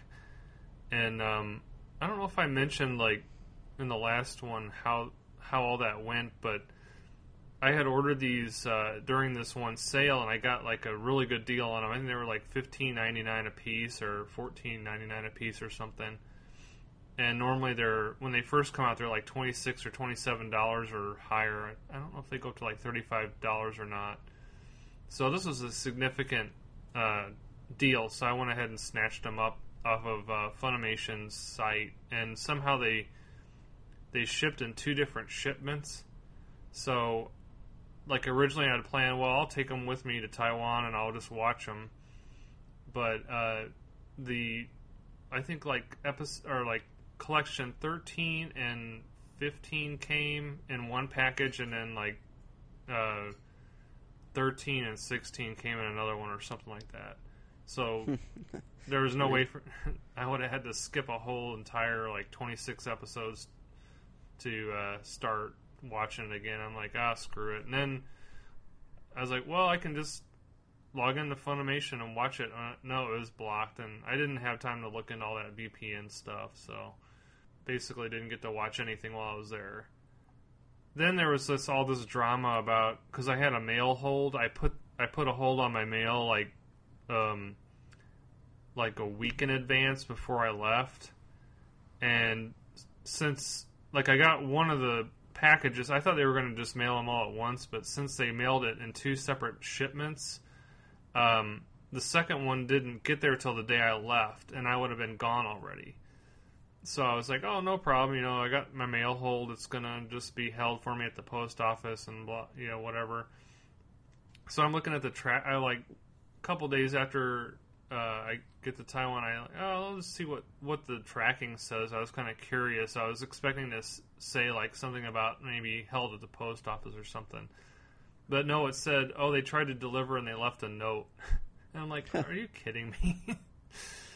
So I kind of stewed for a day, and then I'm like, okay, I'm going to see if I can hit this redeliver button. And I tried to do it, and it said it wasn't available, and it was just my internet was acting really bizarre there, even though I had my laptop with me.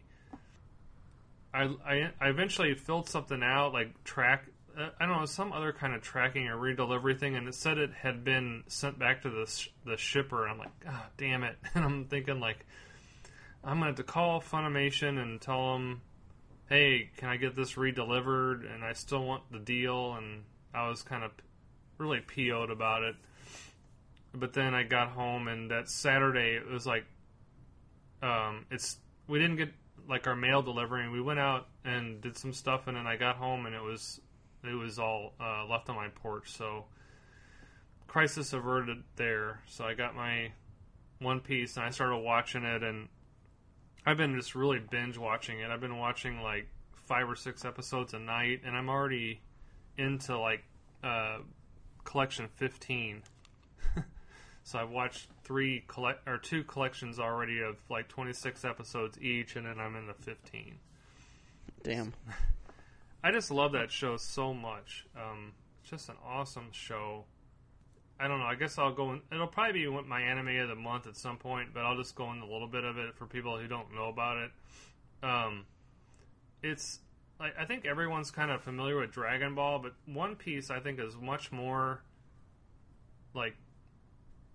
it has way more story to it, I think, and it has a more variance in all the stories it's got, and the characters are a little bit more colorful, and it's just a shame it didn't really get as popular, I guess, as Dragon Ball here. I think if they did show it on whatever the mainstream, TV, it would probably be really popular, I would think.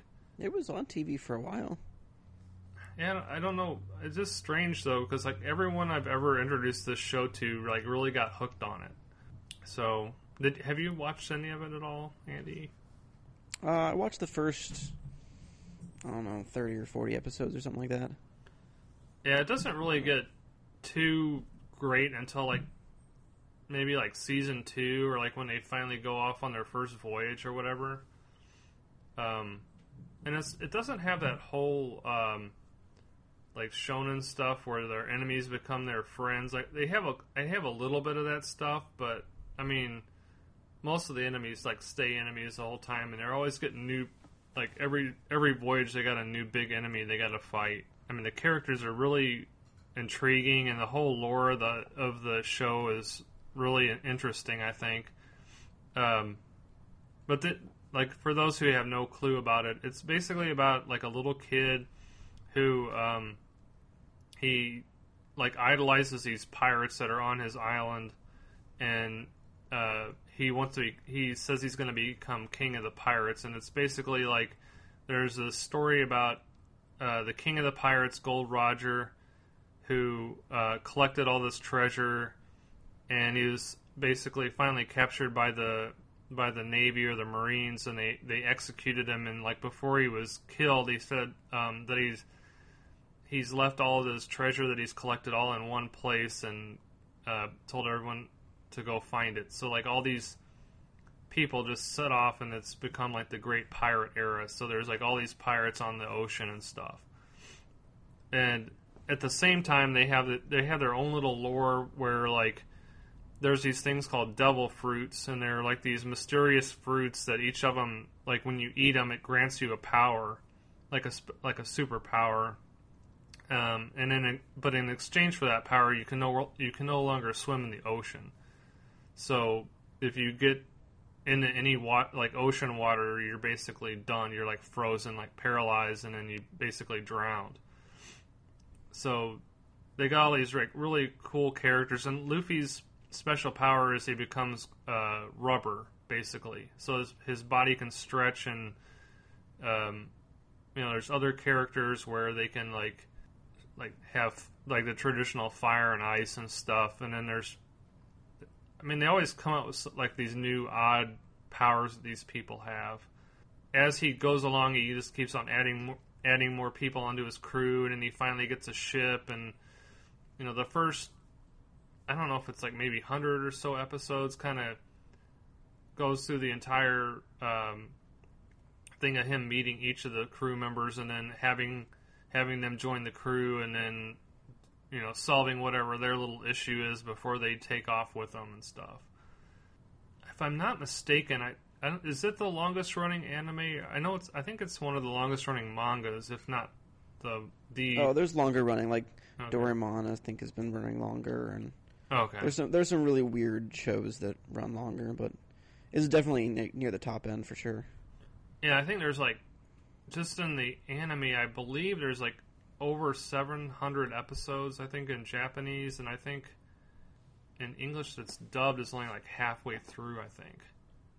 So there's quite a bit of content out there, and I think the person that's been writing this has said like he's going to go for like another decade, and then finally it's going to be done. But it's just amazing the amount of stuff this guy can churn out. I just can't, and some of the stuff is like, I don't know where he can come up with all this stuff.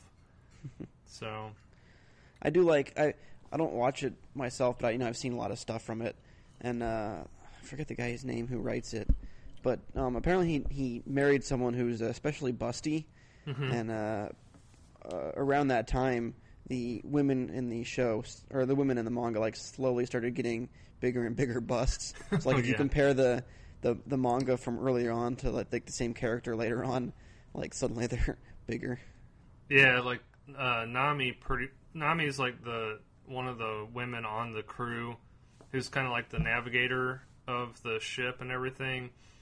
And like when they first meet her, she's just like a young girl pretty much, or maybe like a teenager. And then like over the years, she just gets like more bustier and bustier every time. And I think later on, there's like a time jump that I haven't gotten to, and as an adult, she's like this real buxom chick with like all she wears is like, and then she's portrayed this in the video games too, where she's wearing these basically a pair of blue jeans and a bikini top. So, and then her and Robin is the other. I don't know what her real role on the ship is. She's just kind of like she can read these hieroglyph things that are spread around the world, and she's basically got like these badass powers, where she can like take. I don't know how to even describe it. She can kind of transpose her or morph her hand or any part of her body onto anything, and like reproduce it like several times over. So like you'll see like when she fights people, like six of her hands jump out of the person's body and like grab their head and their arms, and their like she can bend them backwards and like snap their spine and stuff. And like if she wants to eavesdrop on someone, she can like have her eye pop up somewhere and watch someone, and it's just, she's got really weird powers. But she's also very well endowed as well. Yeah. So it's an awesome show. I highly recommend it. If you get a chance to watch it, you'll probably get hooked, because I've just been binging on this one. I'm almost done with them, and then I'm going to be depressed because I'm out of stuff to watch. So, at least for the time being. And that's pretty... Find something else. Yeah, I have tons of stuff on my backlog I need to watch, but... And then there was like some slight news like that Spirited Away, one of my favorite movies, is going to be shown on the theaters December 4th through 5th. And I saw that, yeah. And I think one of the showings is going to be the original Japanese, I think, or something. They said they've never shown it on theaters or something like that. There was something special about whatever that other version they're going to show. I can't remember at the time. I don't want to type while I'm talking here. So, did you hear Miyazaki wants to come back again? And this is like third or fourth time he's come out of retirement. Pretty much, yeah. Yeah, I think one of them was because he was kind of like disappointed in where Ghibli went without him. So he was like, "Oh, I'm going to come back and do another movie," and then retired again. "Oh, I'm going to come back and another new movie." So we'll see if this lasts. I like The Wind Rises. Yeah, that was good. Yeah, I bought that. That one was like the other ones here have been kind of more like grown up. They're not very magical like his other stuff. So like these have been more kind of serious and stuff. Up on Poppy Hill, but that was his son. And there was some other ones that came out. I think there's one more or when Marnie was there, I bought that. And that was more, well, that was kind of like more, like mystical, magical stuff. But it was more serious. And then there was another movie that just came out. I haven't bought it yet. The princess one? Oh, yeah. I got that Princess Kaguya, but there was another one that just came out. It was just released, and I can't remember what it was about. It was like, all I saw was the box art, and it was like someone on a subway or something. It's not ringing any bells for me. Yeah, well, not too sure. Yeah. Well, anyways, how about you, MJC? What you been watching?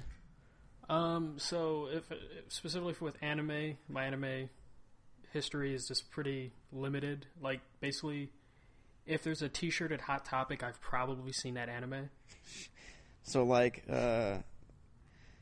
Dragon Ball Z or Elfenlied or Attack on Titan. Yeah, there we go. Which I reviewed the game. Oh yeah, that's true. You did. Yeah, and then I rewatched the anime because I played the game. I think the second season of that's coming up soon. Yeah, next year or so. Yeah, early next year. Yeah. I don't know. That was the type of animes I liked it the first like 5 episodes before I just got tired of its formula. The anime was very poorly paced, in my opinion. Yeah, that was part of my problem. Yeah. I mean, the manga has its problems too, mostly the fact that it looks like shit, because the guy can't draw. But, like, the pacing's a little bit better in the manga, and then when they put it in the anime, they're like, oh, it's just, like, really screw with everything, and, yeah. Yeah, it was a consistent stream of nothing happens, cliffhanger, next episode, nothing happens, cliffhanger. And it was exactly. Through the entire season. Yeah. But in terms of stuff I'm actually watching, Steven Universe is back today, so I'm rewatching season 4 of Steven Universe. I think me and you had a Twitter discussion about Steven Universe and anime's influence on it. Yeah, Andy. We did at one point. I haven't seen it myself, but I've heard that there's a lot of influence. Oh yeah, you can see a bunch of stuff that it's taking little bits of, but it's actually a really, really good cartoon. Outside of that, I'm tempted to begin Full Metal Alchemist Brotherhood again. I haven't been able to finish that series because usually I get 5 episodes in and it's a little too depressing and then I stop. Have you seen the original series at all? When I was a kid, but I don't remember much from that. I just hear Brotherhood is really good from people that are always watching anime that I know.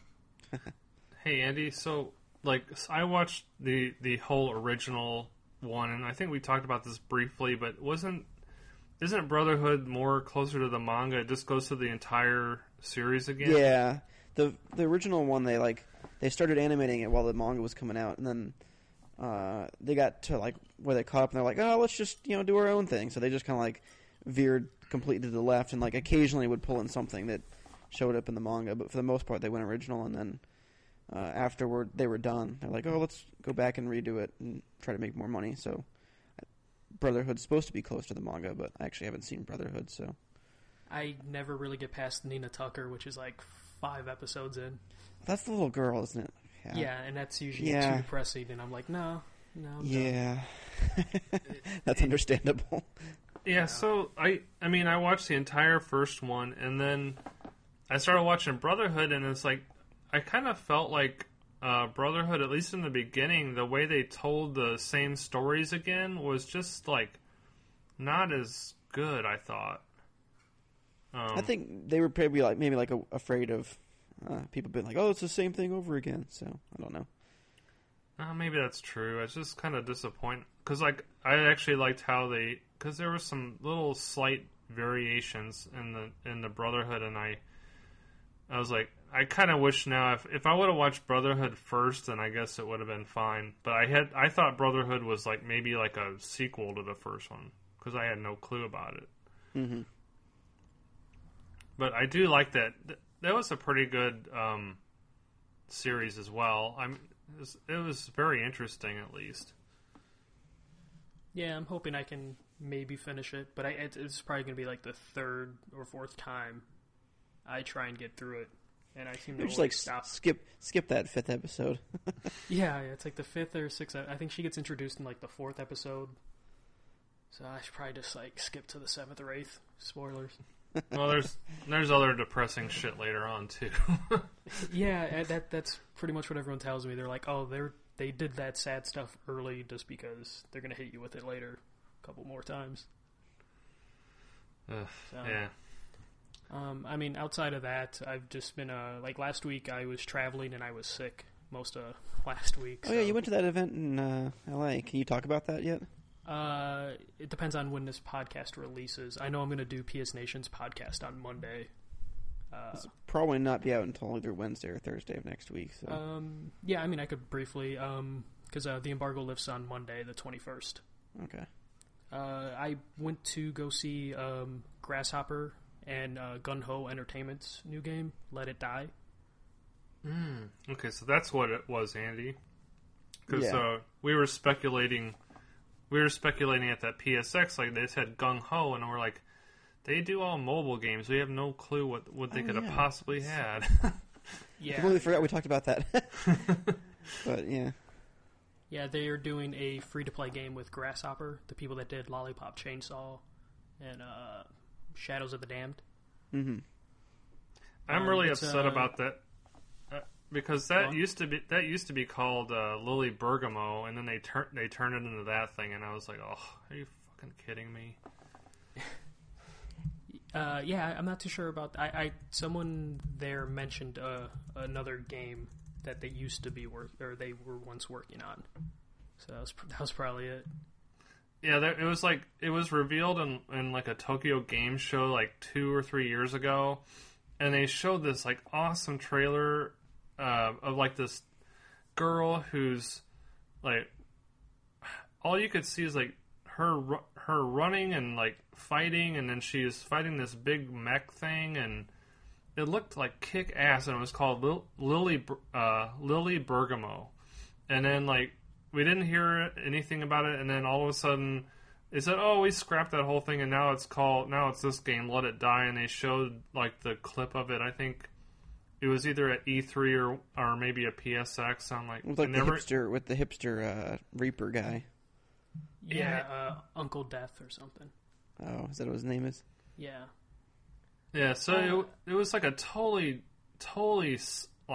opposite spectrum looking game than the original. So yeah, I don't know what happened with that, because this is a completely different type of game. This is a hack and slash roguelike. Yep.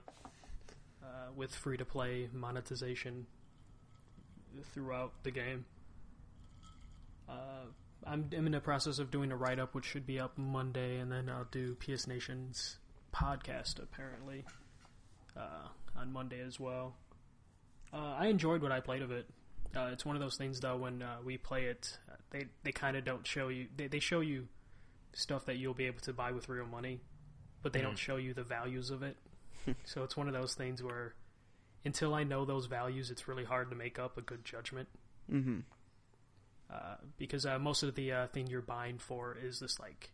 So the point of the game is you're going through this tower, and each tower, each floor is filled with enemies, and you work your way to an escalator to get to the second floor. So when you die, you lose all your stuff, but you can purchase life insurance to respawn where you're at, or you end up starting back up at the base. And the monetization stuff is crafting weapons. It takes time, or you can pay money to, like wait for to speed up the process for the weapon. And then you can buy a fast pass for an elevator. They'll take you up to your previous floor. So it's stuff like that. Pretty normal, like mobile game garbage. Yeah, but it is from Gung-Ho, and that's kind of, I believe that's their bread and butter. Yeah, that was what we were talking about last time. We couldn't think of what game they were going to be showing at PSX. We're like, they normally do mobile games. Yeah, and they keep saying it's going to release soon, so it'll probably be one of those PSX, like, it's out today. Oh, yeah. Well, that sounds interesting. I love roguelikes. I don't know. I'm not a fan of free-to-play, but I don't know, maybe I'll give it a shot. The combat seemed really, like, fluid. Like, I enjoyed it. You have to, like, make sure you're paying attention to the enemies, every animation, so you know when to strike type of deal. So it could be good, but the free-to-play stuff is the things that's the one thing that will concern me. Now, was this kind of like a third-person type game? Like, yeah, third person. And because the trailers showed like really graphic looking, like high res textures, lifelike looking characters. Is that what it's still like, or? A little bit. It's a little bit more cartoony. I think in the first trailer it looked like really dark, but the game I ended up playing was filled with humor. It still had its gore, but there was a sense of humor with everything you were doing. Yeah. Like one of the weapons, my favorite weapon was just an iron, and you would stab it into people, and then you would press the steamer for like the ultimate kill. It was stuff like that. Interesting. Like your character starts naked, so I was just like trying to find whatever like armor I could find, and at one point the only thing I could find on the first floor was a traffic cone. So I put the traffic cone on, and it was a helmet that gave me like 2 extra health. Yeah, so now you're a zombie, like the Plants vs. Zombie people. pretty much. Yeah, but in terms of what I've been watching, that's pretty much all I've been watching. So it's PS4, right? Just PS4 only? Yeah, PS4. PS4 cool. Should be out soon, so I expect a write-up on PS Nation. Did they say Monday? Did they say anything about like the Pro? Like, are they gonna have enhanced stuff for that, or? When I asked, they said no. They didn't believe they had anything on schedule for that, but who knows? Yeah, cool. Yeah, it's like a free-to-play game. It's like probably don't get too much out of putting in pro enhancements or whatever. Yeah, those will come if enough people are playing, probably. Yeah. I figured I'd ask for people who are either upgrading or contemplating, and maybe they've been looking forward to this game. So, yeah, that's one of the questions I also asked, like towards the end of my interview, because I got to interview the director. I only know what his nickname, Shin. So apparently, no pro plans currently. Okay. Oh, cool. Did you have fun other than that? I mean, did you do anything fun while you were there? No, not really. I got super jet lagged and slept the first night I was there. Jeez. For 2 hours? It's a 4-hour flight. Oh, I mean, like it was in LA and you're in Chicago, right? Though. Yeah, so it was only 2 hours back. Jeez. Well, I just had like a 14-hour difference where I was, and I was fine. Oh yeah, yeah. A 4-hour flight would be nothing for you now. Yeah. All right. Well, is that it? Yeah, that was all I was watching. So, Andy, you want to go with your review of BlazBlue? Yeah, BlazBlue, BlazBlue. I'm never quite sure what it's called. But yeah, so the latest BlazBlue came out. BlazBlue Central Fiction. It's obviously the newest title in the franchise. It's given it a new subtitle, so that usually means the bigger changes for the franchise. And of course, this one's pretty different. So, for those who aren't familiar with the BlazBlue franchise, it's a 2D fighting game. A little bit more of like a fast-paced kind of fighting game than Street Fighter. So it's got a lot of mobility. Characters can double jump and dash in the air and stuff like that. And most of the characters can do long multi-hit combos and things like that. Very big anime aesthetic to the graphics and everything. And interestingly, it's one of the few 2D fighters that's actually still 2D. Because you think about Guilty Gear and Street Fighter and Mortal Kombat that are all going 3D graphics. But BlazBlue is actually still 2D sprites and everything, which is pretty good. I mean, they're high quality sprites and they look pretty good on the new consoles. So I guess one of the big calling cards for BlazBlue is that all the characters have a drive move, and the drive move is wildly different between different characters. So one character can control the wind. When she pushes drive, she can push herself around the stage, or another character when he uses his drive move, he can drain health from his opponent and get some health back, and different things like that. So all the characters are really wildly different and all play pretty differently. Sorry, I was looking at my review for notes. Cheating. Sorry. You can do that? Let me load up mine. Yeah, load it up. There you go. So Central Fiction is obviously continues the story. Arc System Works makes the game, and they tend to do these really long, involved stories. I don't remember if I talked about Guilty Gear on the podcast, but the latest Guilty Gear story was actually there was no fighting in the game, or in the story mode. So this was a little bit better than that, but it's still I want to say it's 10 or 12 hour story, and you only fight a dozen times or something like that. So it's a lot of reading and listening to characters. It's kind of hard to get into. I've actually played all the games in the series, and even I was what the hell's going on? So I think it would be kind of hard for people who haven't played the past games to really play the story, but it's there. And then, of course, there's a bunch of other modes. There's an arcade mode, which is kind of your generic fight through a few battles, different training modes, and combo practice, stuff like that. One of the new modes that I really liked is called Speed Star.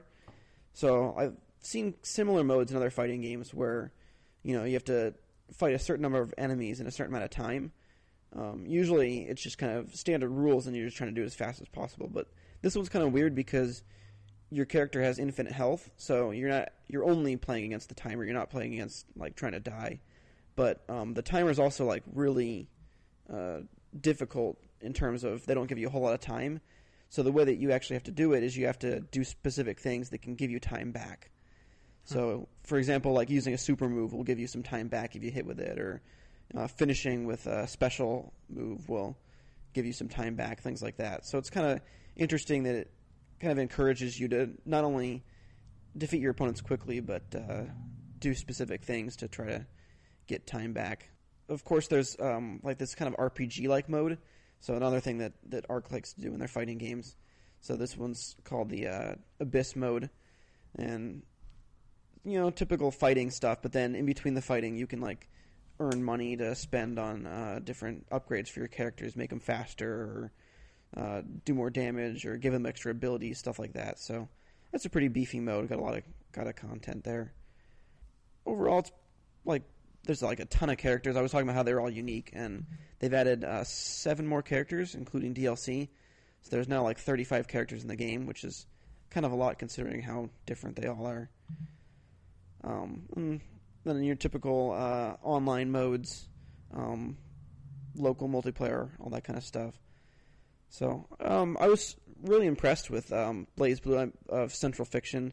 The franchise has been kind of ho-hum for me recently, mostly because it's like you buy the game and you're like, okay, well, I know that next year there's going to be a new game out, and my characters are going to change, and they're going to add more characters, and it's kind of like, why should I buy this release and then have to buy it again next year? But the developer's actually saying that this might be the last release they do for a while, and that's actually kind of backed up because the story finally wraps up and ties up all of the loose ends. Like the past few games all ended in cliffhangers, and this one finally kind of finishes it. So I think there's some credence to the fact that they might not be doing one, at least in the near future. I could kind of see them taking a few years break and then coming back. But yeah, so the fact that I don't feel like I'm buying into something that I'm going to have to upgrade in a year, and the fact that the game's generally really solid and got a lot of modes, I ended up coming out pretty positive on it. So I gave it an 8.5 in my review. So is that how old is this series? Does it go back before the PS3, or is it just PS3? It started on the PS3. The first, so back on the PS2, and actually even before then, they were working on that Guilty Gear franchise, and then right near the end of the PS2 era, there was some weird stuff that went down, and like Sega, I think, ended up with the rights to Guilty Gear, and so Arc System Works was like, well, shit, we don't want to have to pay you to do our own series, so we're just going to make our own. So the first BlazBlue was on the PS3 in around like 2008, and I want to say they've done like 6 or 7 mainline games in that time, and then they also did a few like spin-offs. Oh, that was the other thing, is some of the new characters are from the spin-offs, which is kind of cool. So like one of the characters is from the BlazBlue manga, and one of them's from light novels, and one of them's from the Vita games, the Vita visual novels. So they're actually like drawing in all these characters from other like extended universe properties. Yeah, because I bought like I think it was called Continuum Shift, and I didn't even know what, you know, I had no idea that it was like a series or whatever, because I thought it was kind of like a re-release of one of the first ones. It was like they kept adding more stuff into it. Yeah, anyway. The story mode itself was kind of continued from the games. So Continuum Shift was like the second game, so that would have been, you know, the second part of the story. But in terms of like the characters and everything, for the most part, it was, you know, really re-release the same game, but now there's, you know, 4 new characters and tweak all the old characters, and they've obviously like kind of fluxed around on like what specific modes are in the games and stuff like that. But for the most part, it's kind of been an even-keeled franchise for the past 8 years or whatever. Yeah, they were releasing so many of them. I just assumed it was a Street Fighter Ultra Turbo type of deal. Yeah, they kind of were, because for a while they were doing, so they'd do like the main game and then they'd do an extend version. You know, like they did Chrono Phantasm and then Chrono Phantasm Extend, which was like re-release the same game but with a few minor upgrades, and then they'd do a new subtitle and then another extend and then a new subtitle. So they were kind of bouncing back and forth between kind of re-release-ish and then new title. So this is obviously new title. It's not a re-release, and I don't know if they'll do Central Fiction Extend. The only low-hanging fruit is there's one character that everyone really, really wants them to add to the game, and for whatever reason they just haven't added him. Like, he's been in the franchise since the very first game. He was in the story mode, and everyone's like, oh man, this guy's real cool, you should add him to the game. And they've added like 20 characters since then, but they still haven't added him. That's usually the way it goes. Yeah. So I could almost see them being like, oh, we're going to release one more version, but now you can play as Jubei. Didn't you want to play as Jubei? Here you go. He's the apology character for when they fuck up. Yeah, exactly. But yeah, so I gave it an 8.5.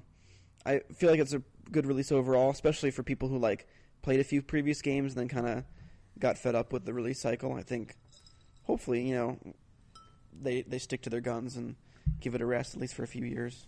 Oh, cool.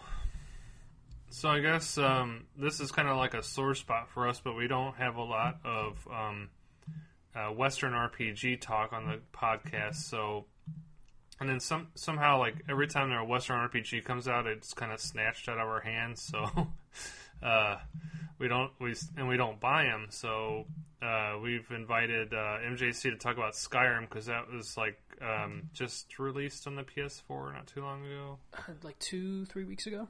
Yeah. Yes. Skyrim Remastered. Yeah. Or no, Skyrim Special Edition. Skyrim Rejiggered. Basically. Yes.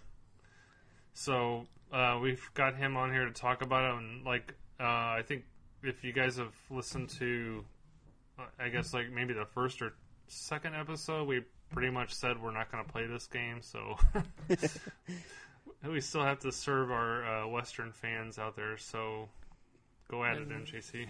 Yeah, and luckily there's a Bethesda fan on staff. That's pretty much the only RPGs I play are Bethesda RPGs and Witchers.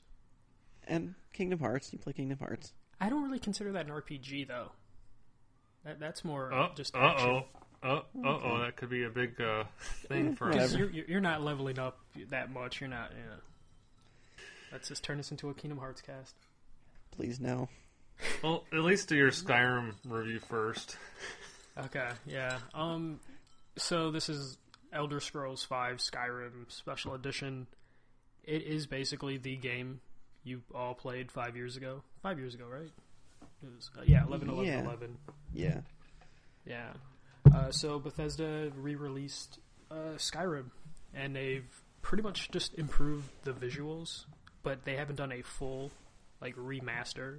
Like, there's no new textures or anything. It's just a matter of them fixing some of the technical stuff, mainly the frame rate, and adding better lighting and some better weather effects. So no dragons flying backwards or stuff like that. No, there are still actual bugs and glitches like that, though. Oh, sweet.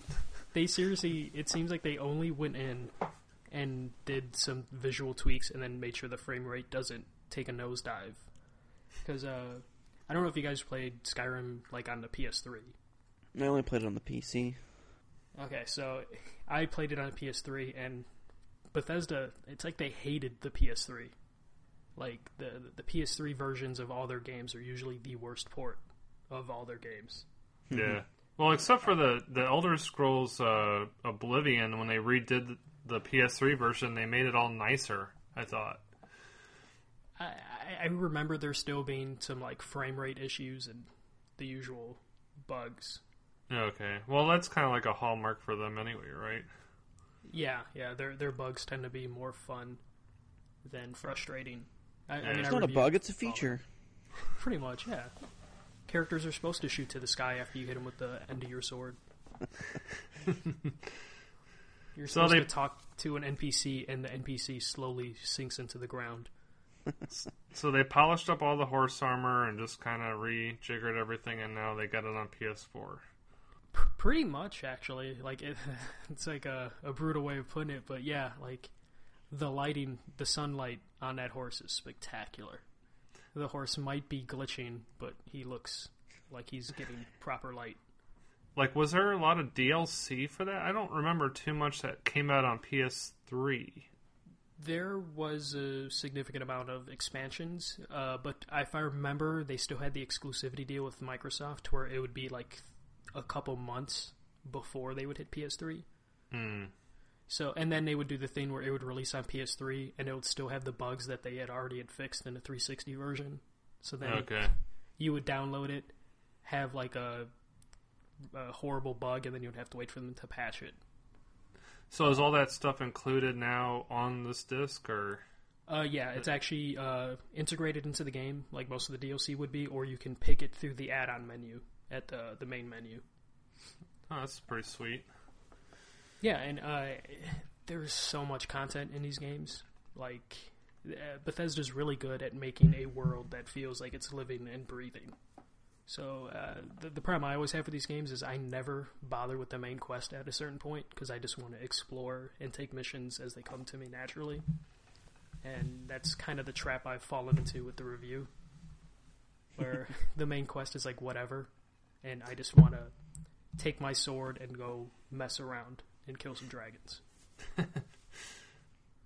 But the cool thing that they did with the PS4 and the Xbox One version is they finally added mods. So it has like almost full mod support on the Xbox One. PS4 version has some nerfed mods. So on the Xbox One version, you have up to 5 gigs of mods you can have installed. And the PS4 version is limited to 1 gig. Because that was a whole point of contention with the PS4. Like, originally they were saying that they weren't going to have mods, like they weren't going to allow them, and then they kind of waffled on it a couple times. Yeah, they came out probably 2 months before the game was going to be released and said Sony's blocking it. And then Sony, I guess, came out and said, we want you to Q&A all of the mods, which Bethesda was like, that's not how mods work. Mm-hmm. So they came up with a compromise, which is the PS4 version is limited to the 1 gig, and it cannot use outside assets. They can only use assets that are already in the game, which means you're not going to get any of the cool mods the cool and crazy mods that you saw 5 years ago. You're not going to get Thomas the Tank Engine replacing the dragons, or Randy Savage voice work every time you do a shout. So it's not gonna. There's not gonna be any cock storms or anything going on. Unfortunately. God damn. So this means like the Xbox One version has a significant amount of more mods that are a little more out there. Though what comes with that is there's a lot more technical issues with that, where when you put outside assets in a game, your game will probably break every once in a while. So at least the PS4 version, since you're just rearranging current assets, that isn't that big of a deal. Using only in-game assets, what kind of mods are there for the game on PS4? So currently, like I just loaded it up, but there's over 1,000 mods on the PS4 version. Oh, wow. So there's a good chunk of mods that are just new quest lines, where people just, because I guess, text is no big deal. So you can just do very simple quest lines. So there you go. That's how you get your cock storm in there. You just type cock a whole bunch. Yeah, you just tell them. Well, what you do is you just have all the chickens and roosters be the enemies. Oh, there you go. Yeah. So there's those mods. There's a bunch of god mods where, you can just be invincible. There are mods that will mess with the visuals. So, like, I had, at one point, like 7 or 8 mods running at the same time, and I never really had an issue. You do lose the ability to unlock trophies, of course, when you do mods. Yeah. But I've been running a decent amount of different visual mods, and then dumb stuff. Like, I made the chickens the size of men. And they run around, and I fight them to get extra XP, because whoever made this mod tweaked their abilities and whatnot. So there's just a bunch of weird stuff already on the PS4 version that you can mess around with. Sounds cool. Yeah. And it's pretty easy to access them, too. It's just, you just need a Bethesda.net account. And once you set up an account, you have full access to the mods that they have, like whitelisted for the PS4. But the game, it's the same game that people love, almost to a fault. Like, the game came out 5 years ago, so you notice how the animations are a little bit more stiff than we're used to now. So they didn't tweak stuff like that. You'll notice some of the textures are that great, but it's still a great game to play. Yeah. So how much of the story did you play, like on like the PS3 version or whatever version you played? Did you? I want to say I got close to beating it. I barely remember. I'm the worst at that type of stuff because I never take in lore and story past me once I finish a game. Yeah. But I put in a significant amount of hours in that game when it came out, and then I loaded it up a couple months ago just to refresh my memory. And I loaded it up recently just to, tell myself that it wasn't as bad as I remember. And it turns out it was as bad as I remembered in terms of technical stuff. Oh, cool. I guess it's not bad to always have like your game brought to the new stuff, new console. I mean, gives you a chance to relive it and stuff. Yeah, especially like frame rate has always been kind of a problem with those games, especially on the PS3. So just having it at a solid, I think it's just at 30, which is kind of a shame that they didn't get it to 60. Does it have pro enhancements? I don't remember. Yeah, they added the 4K stuff. Okay. I think it's upscaling. Still probably 30. Yeah, so you're still going to be at 30. I don't have a pro though, so I haven't been able to compare. Yeah. So I guess like the mods that increase the frame rate on the PC or whatever aren't gonna come over. No. It's like some of the big patches that the game is famous for, or the mods the game's famous for, is like there's the unofficial patch, which is like the big patch that people, or the big mod people made that tweaks a bunch of things. That is not available. It's only available on Xbox One and PC. So it's kind of gimped that way. But like I said, it's still Skyrim. It's still a great game. It's just running slightly better than it did 5 years ago, which it should, because it's a 5-year-old game on a newer console. Yeah. So, did you give it a score yet? I think I'm going to just give it like an 8. 5 years ago, this game would have been, a 9 or a 10. But enough stuff has evolved that it's kind of... I wish the combat felt a little bit smoother, especially coming off games I've played recently. And then the mods being a little gimped. And then they couldn't get the frame rate up to 60. It's just little things that detract. Yeah, I mean, I guess if they would have spent like tons of time getting this totally running like a PS4 game, and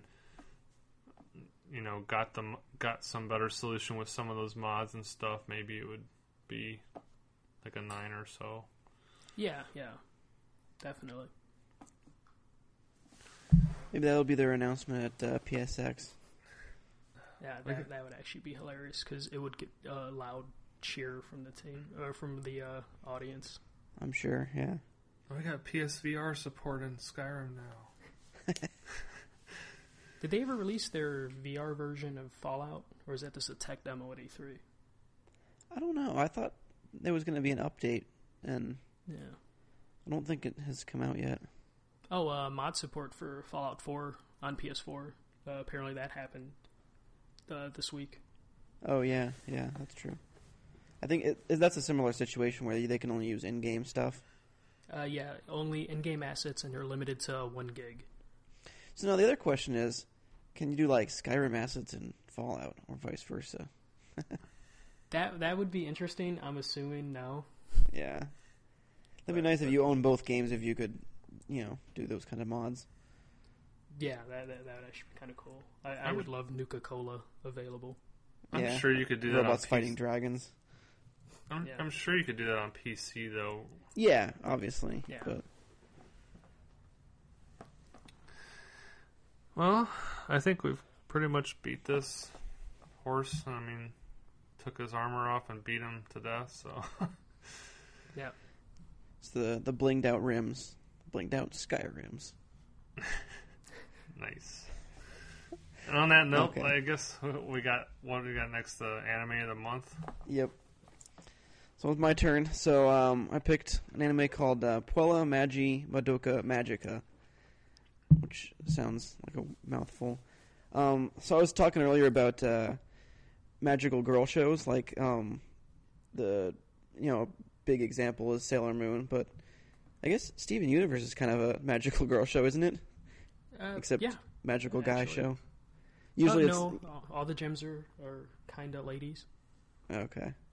So, I mean, like, usually these shows are kind of like, some girl gets powers and then she has to use it to fight evil. And I guess originally a lot of these shows like Sailor Moon or what's the other one? Cardcaptor Sakura.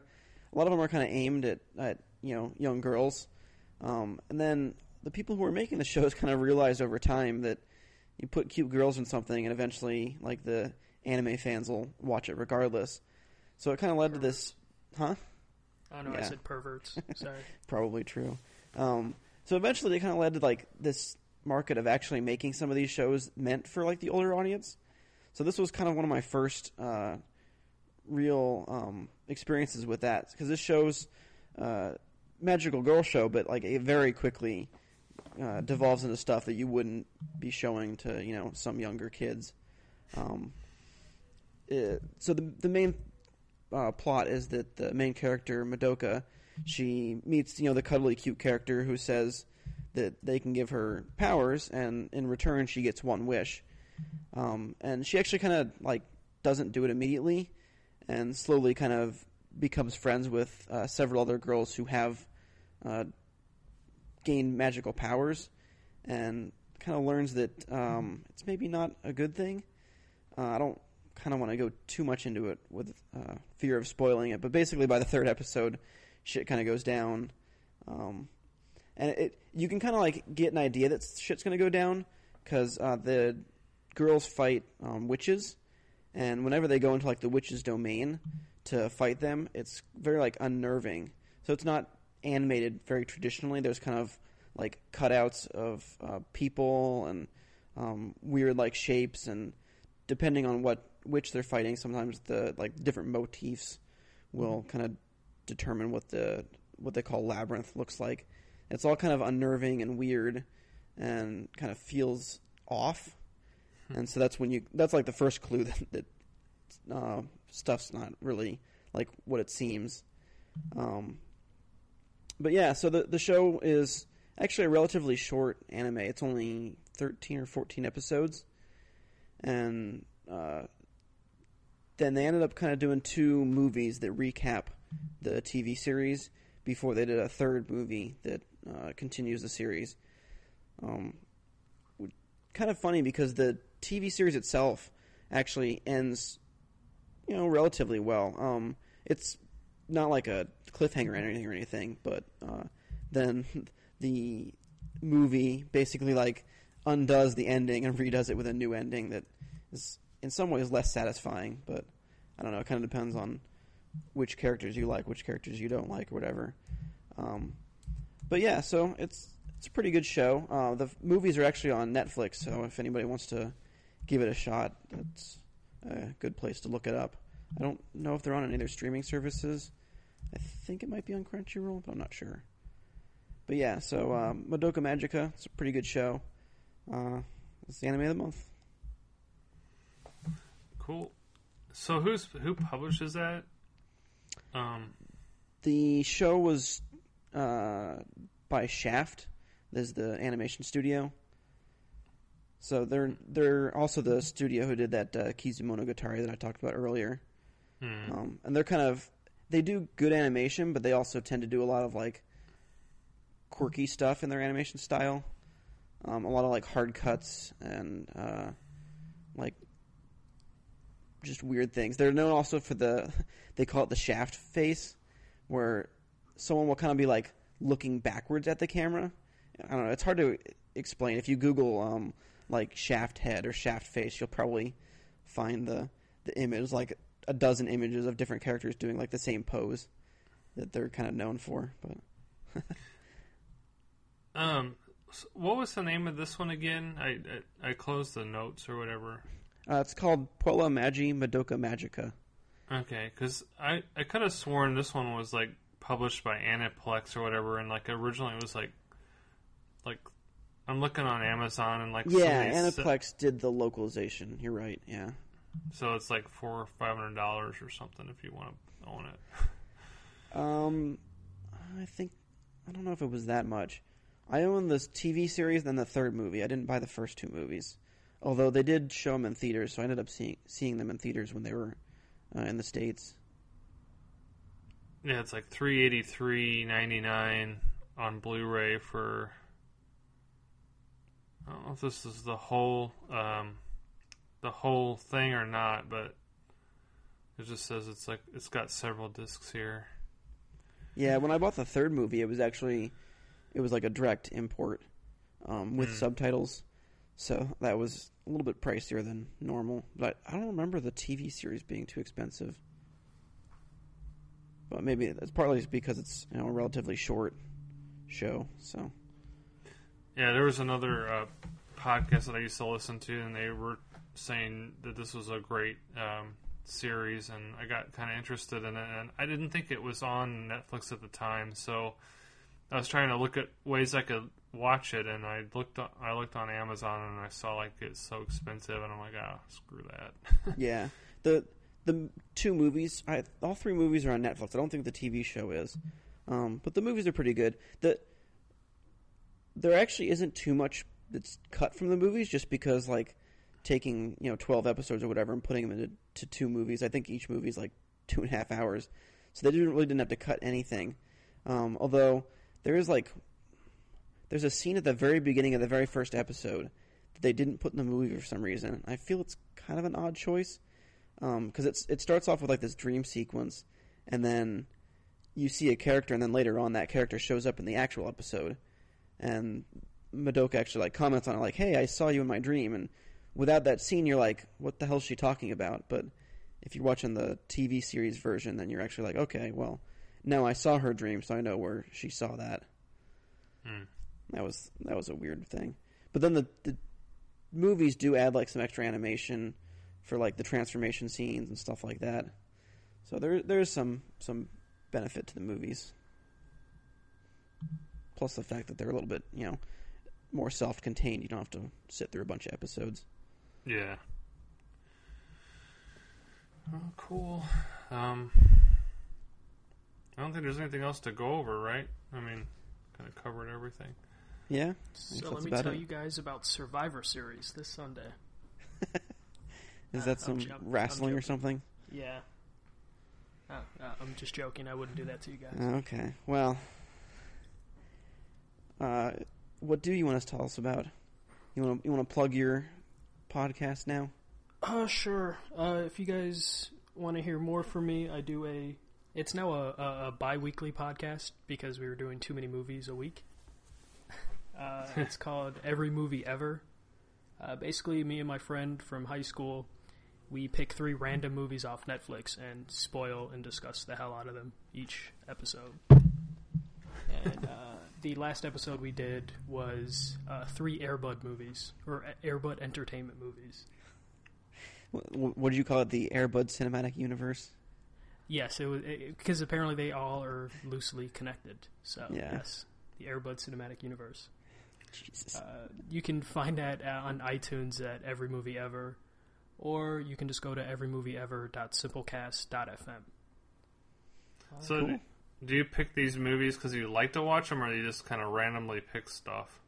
So the Air Bud movie, we actually just pick those, but usually we just use a randomizer and pick 3 random movies. Just to find new things. Just because I realized when I watched Netflix, I was just kind of rewatching the same stuff over and over again, or stuff I knew I would like. Mm-hmm. So this was a way of just watching random things. Cool. So now that you've heard about the Madoka movies, you're going to watch those on Netflix, right? I mean, I could add one. Except I'm looking at it, it's 2 hours and 11 minutes. Yeah. That's a lot of anime. And that's only one of the movies. There's 3 whole movies. See, and then I'll have to complete it because I'm a completionist usually. I'm trying to remember where the first movie ends. It's always halfway through the series, so it's not the best ending. But you could watch the first 2, and then that actually gives an ending, because that was where the TV show ended. Maybe our next special we could do a Madoka or whatever special. I mean, we did Air Bud. What's the worst that can happen? Exactly. And you could have Andy on to talk about it.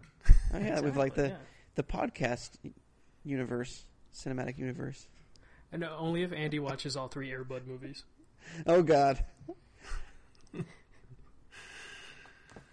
Well, I guess at least for our podcast, you can contact us with feedback or thoughts or comments at sidequest@psnation.com.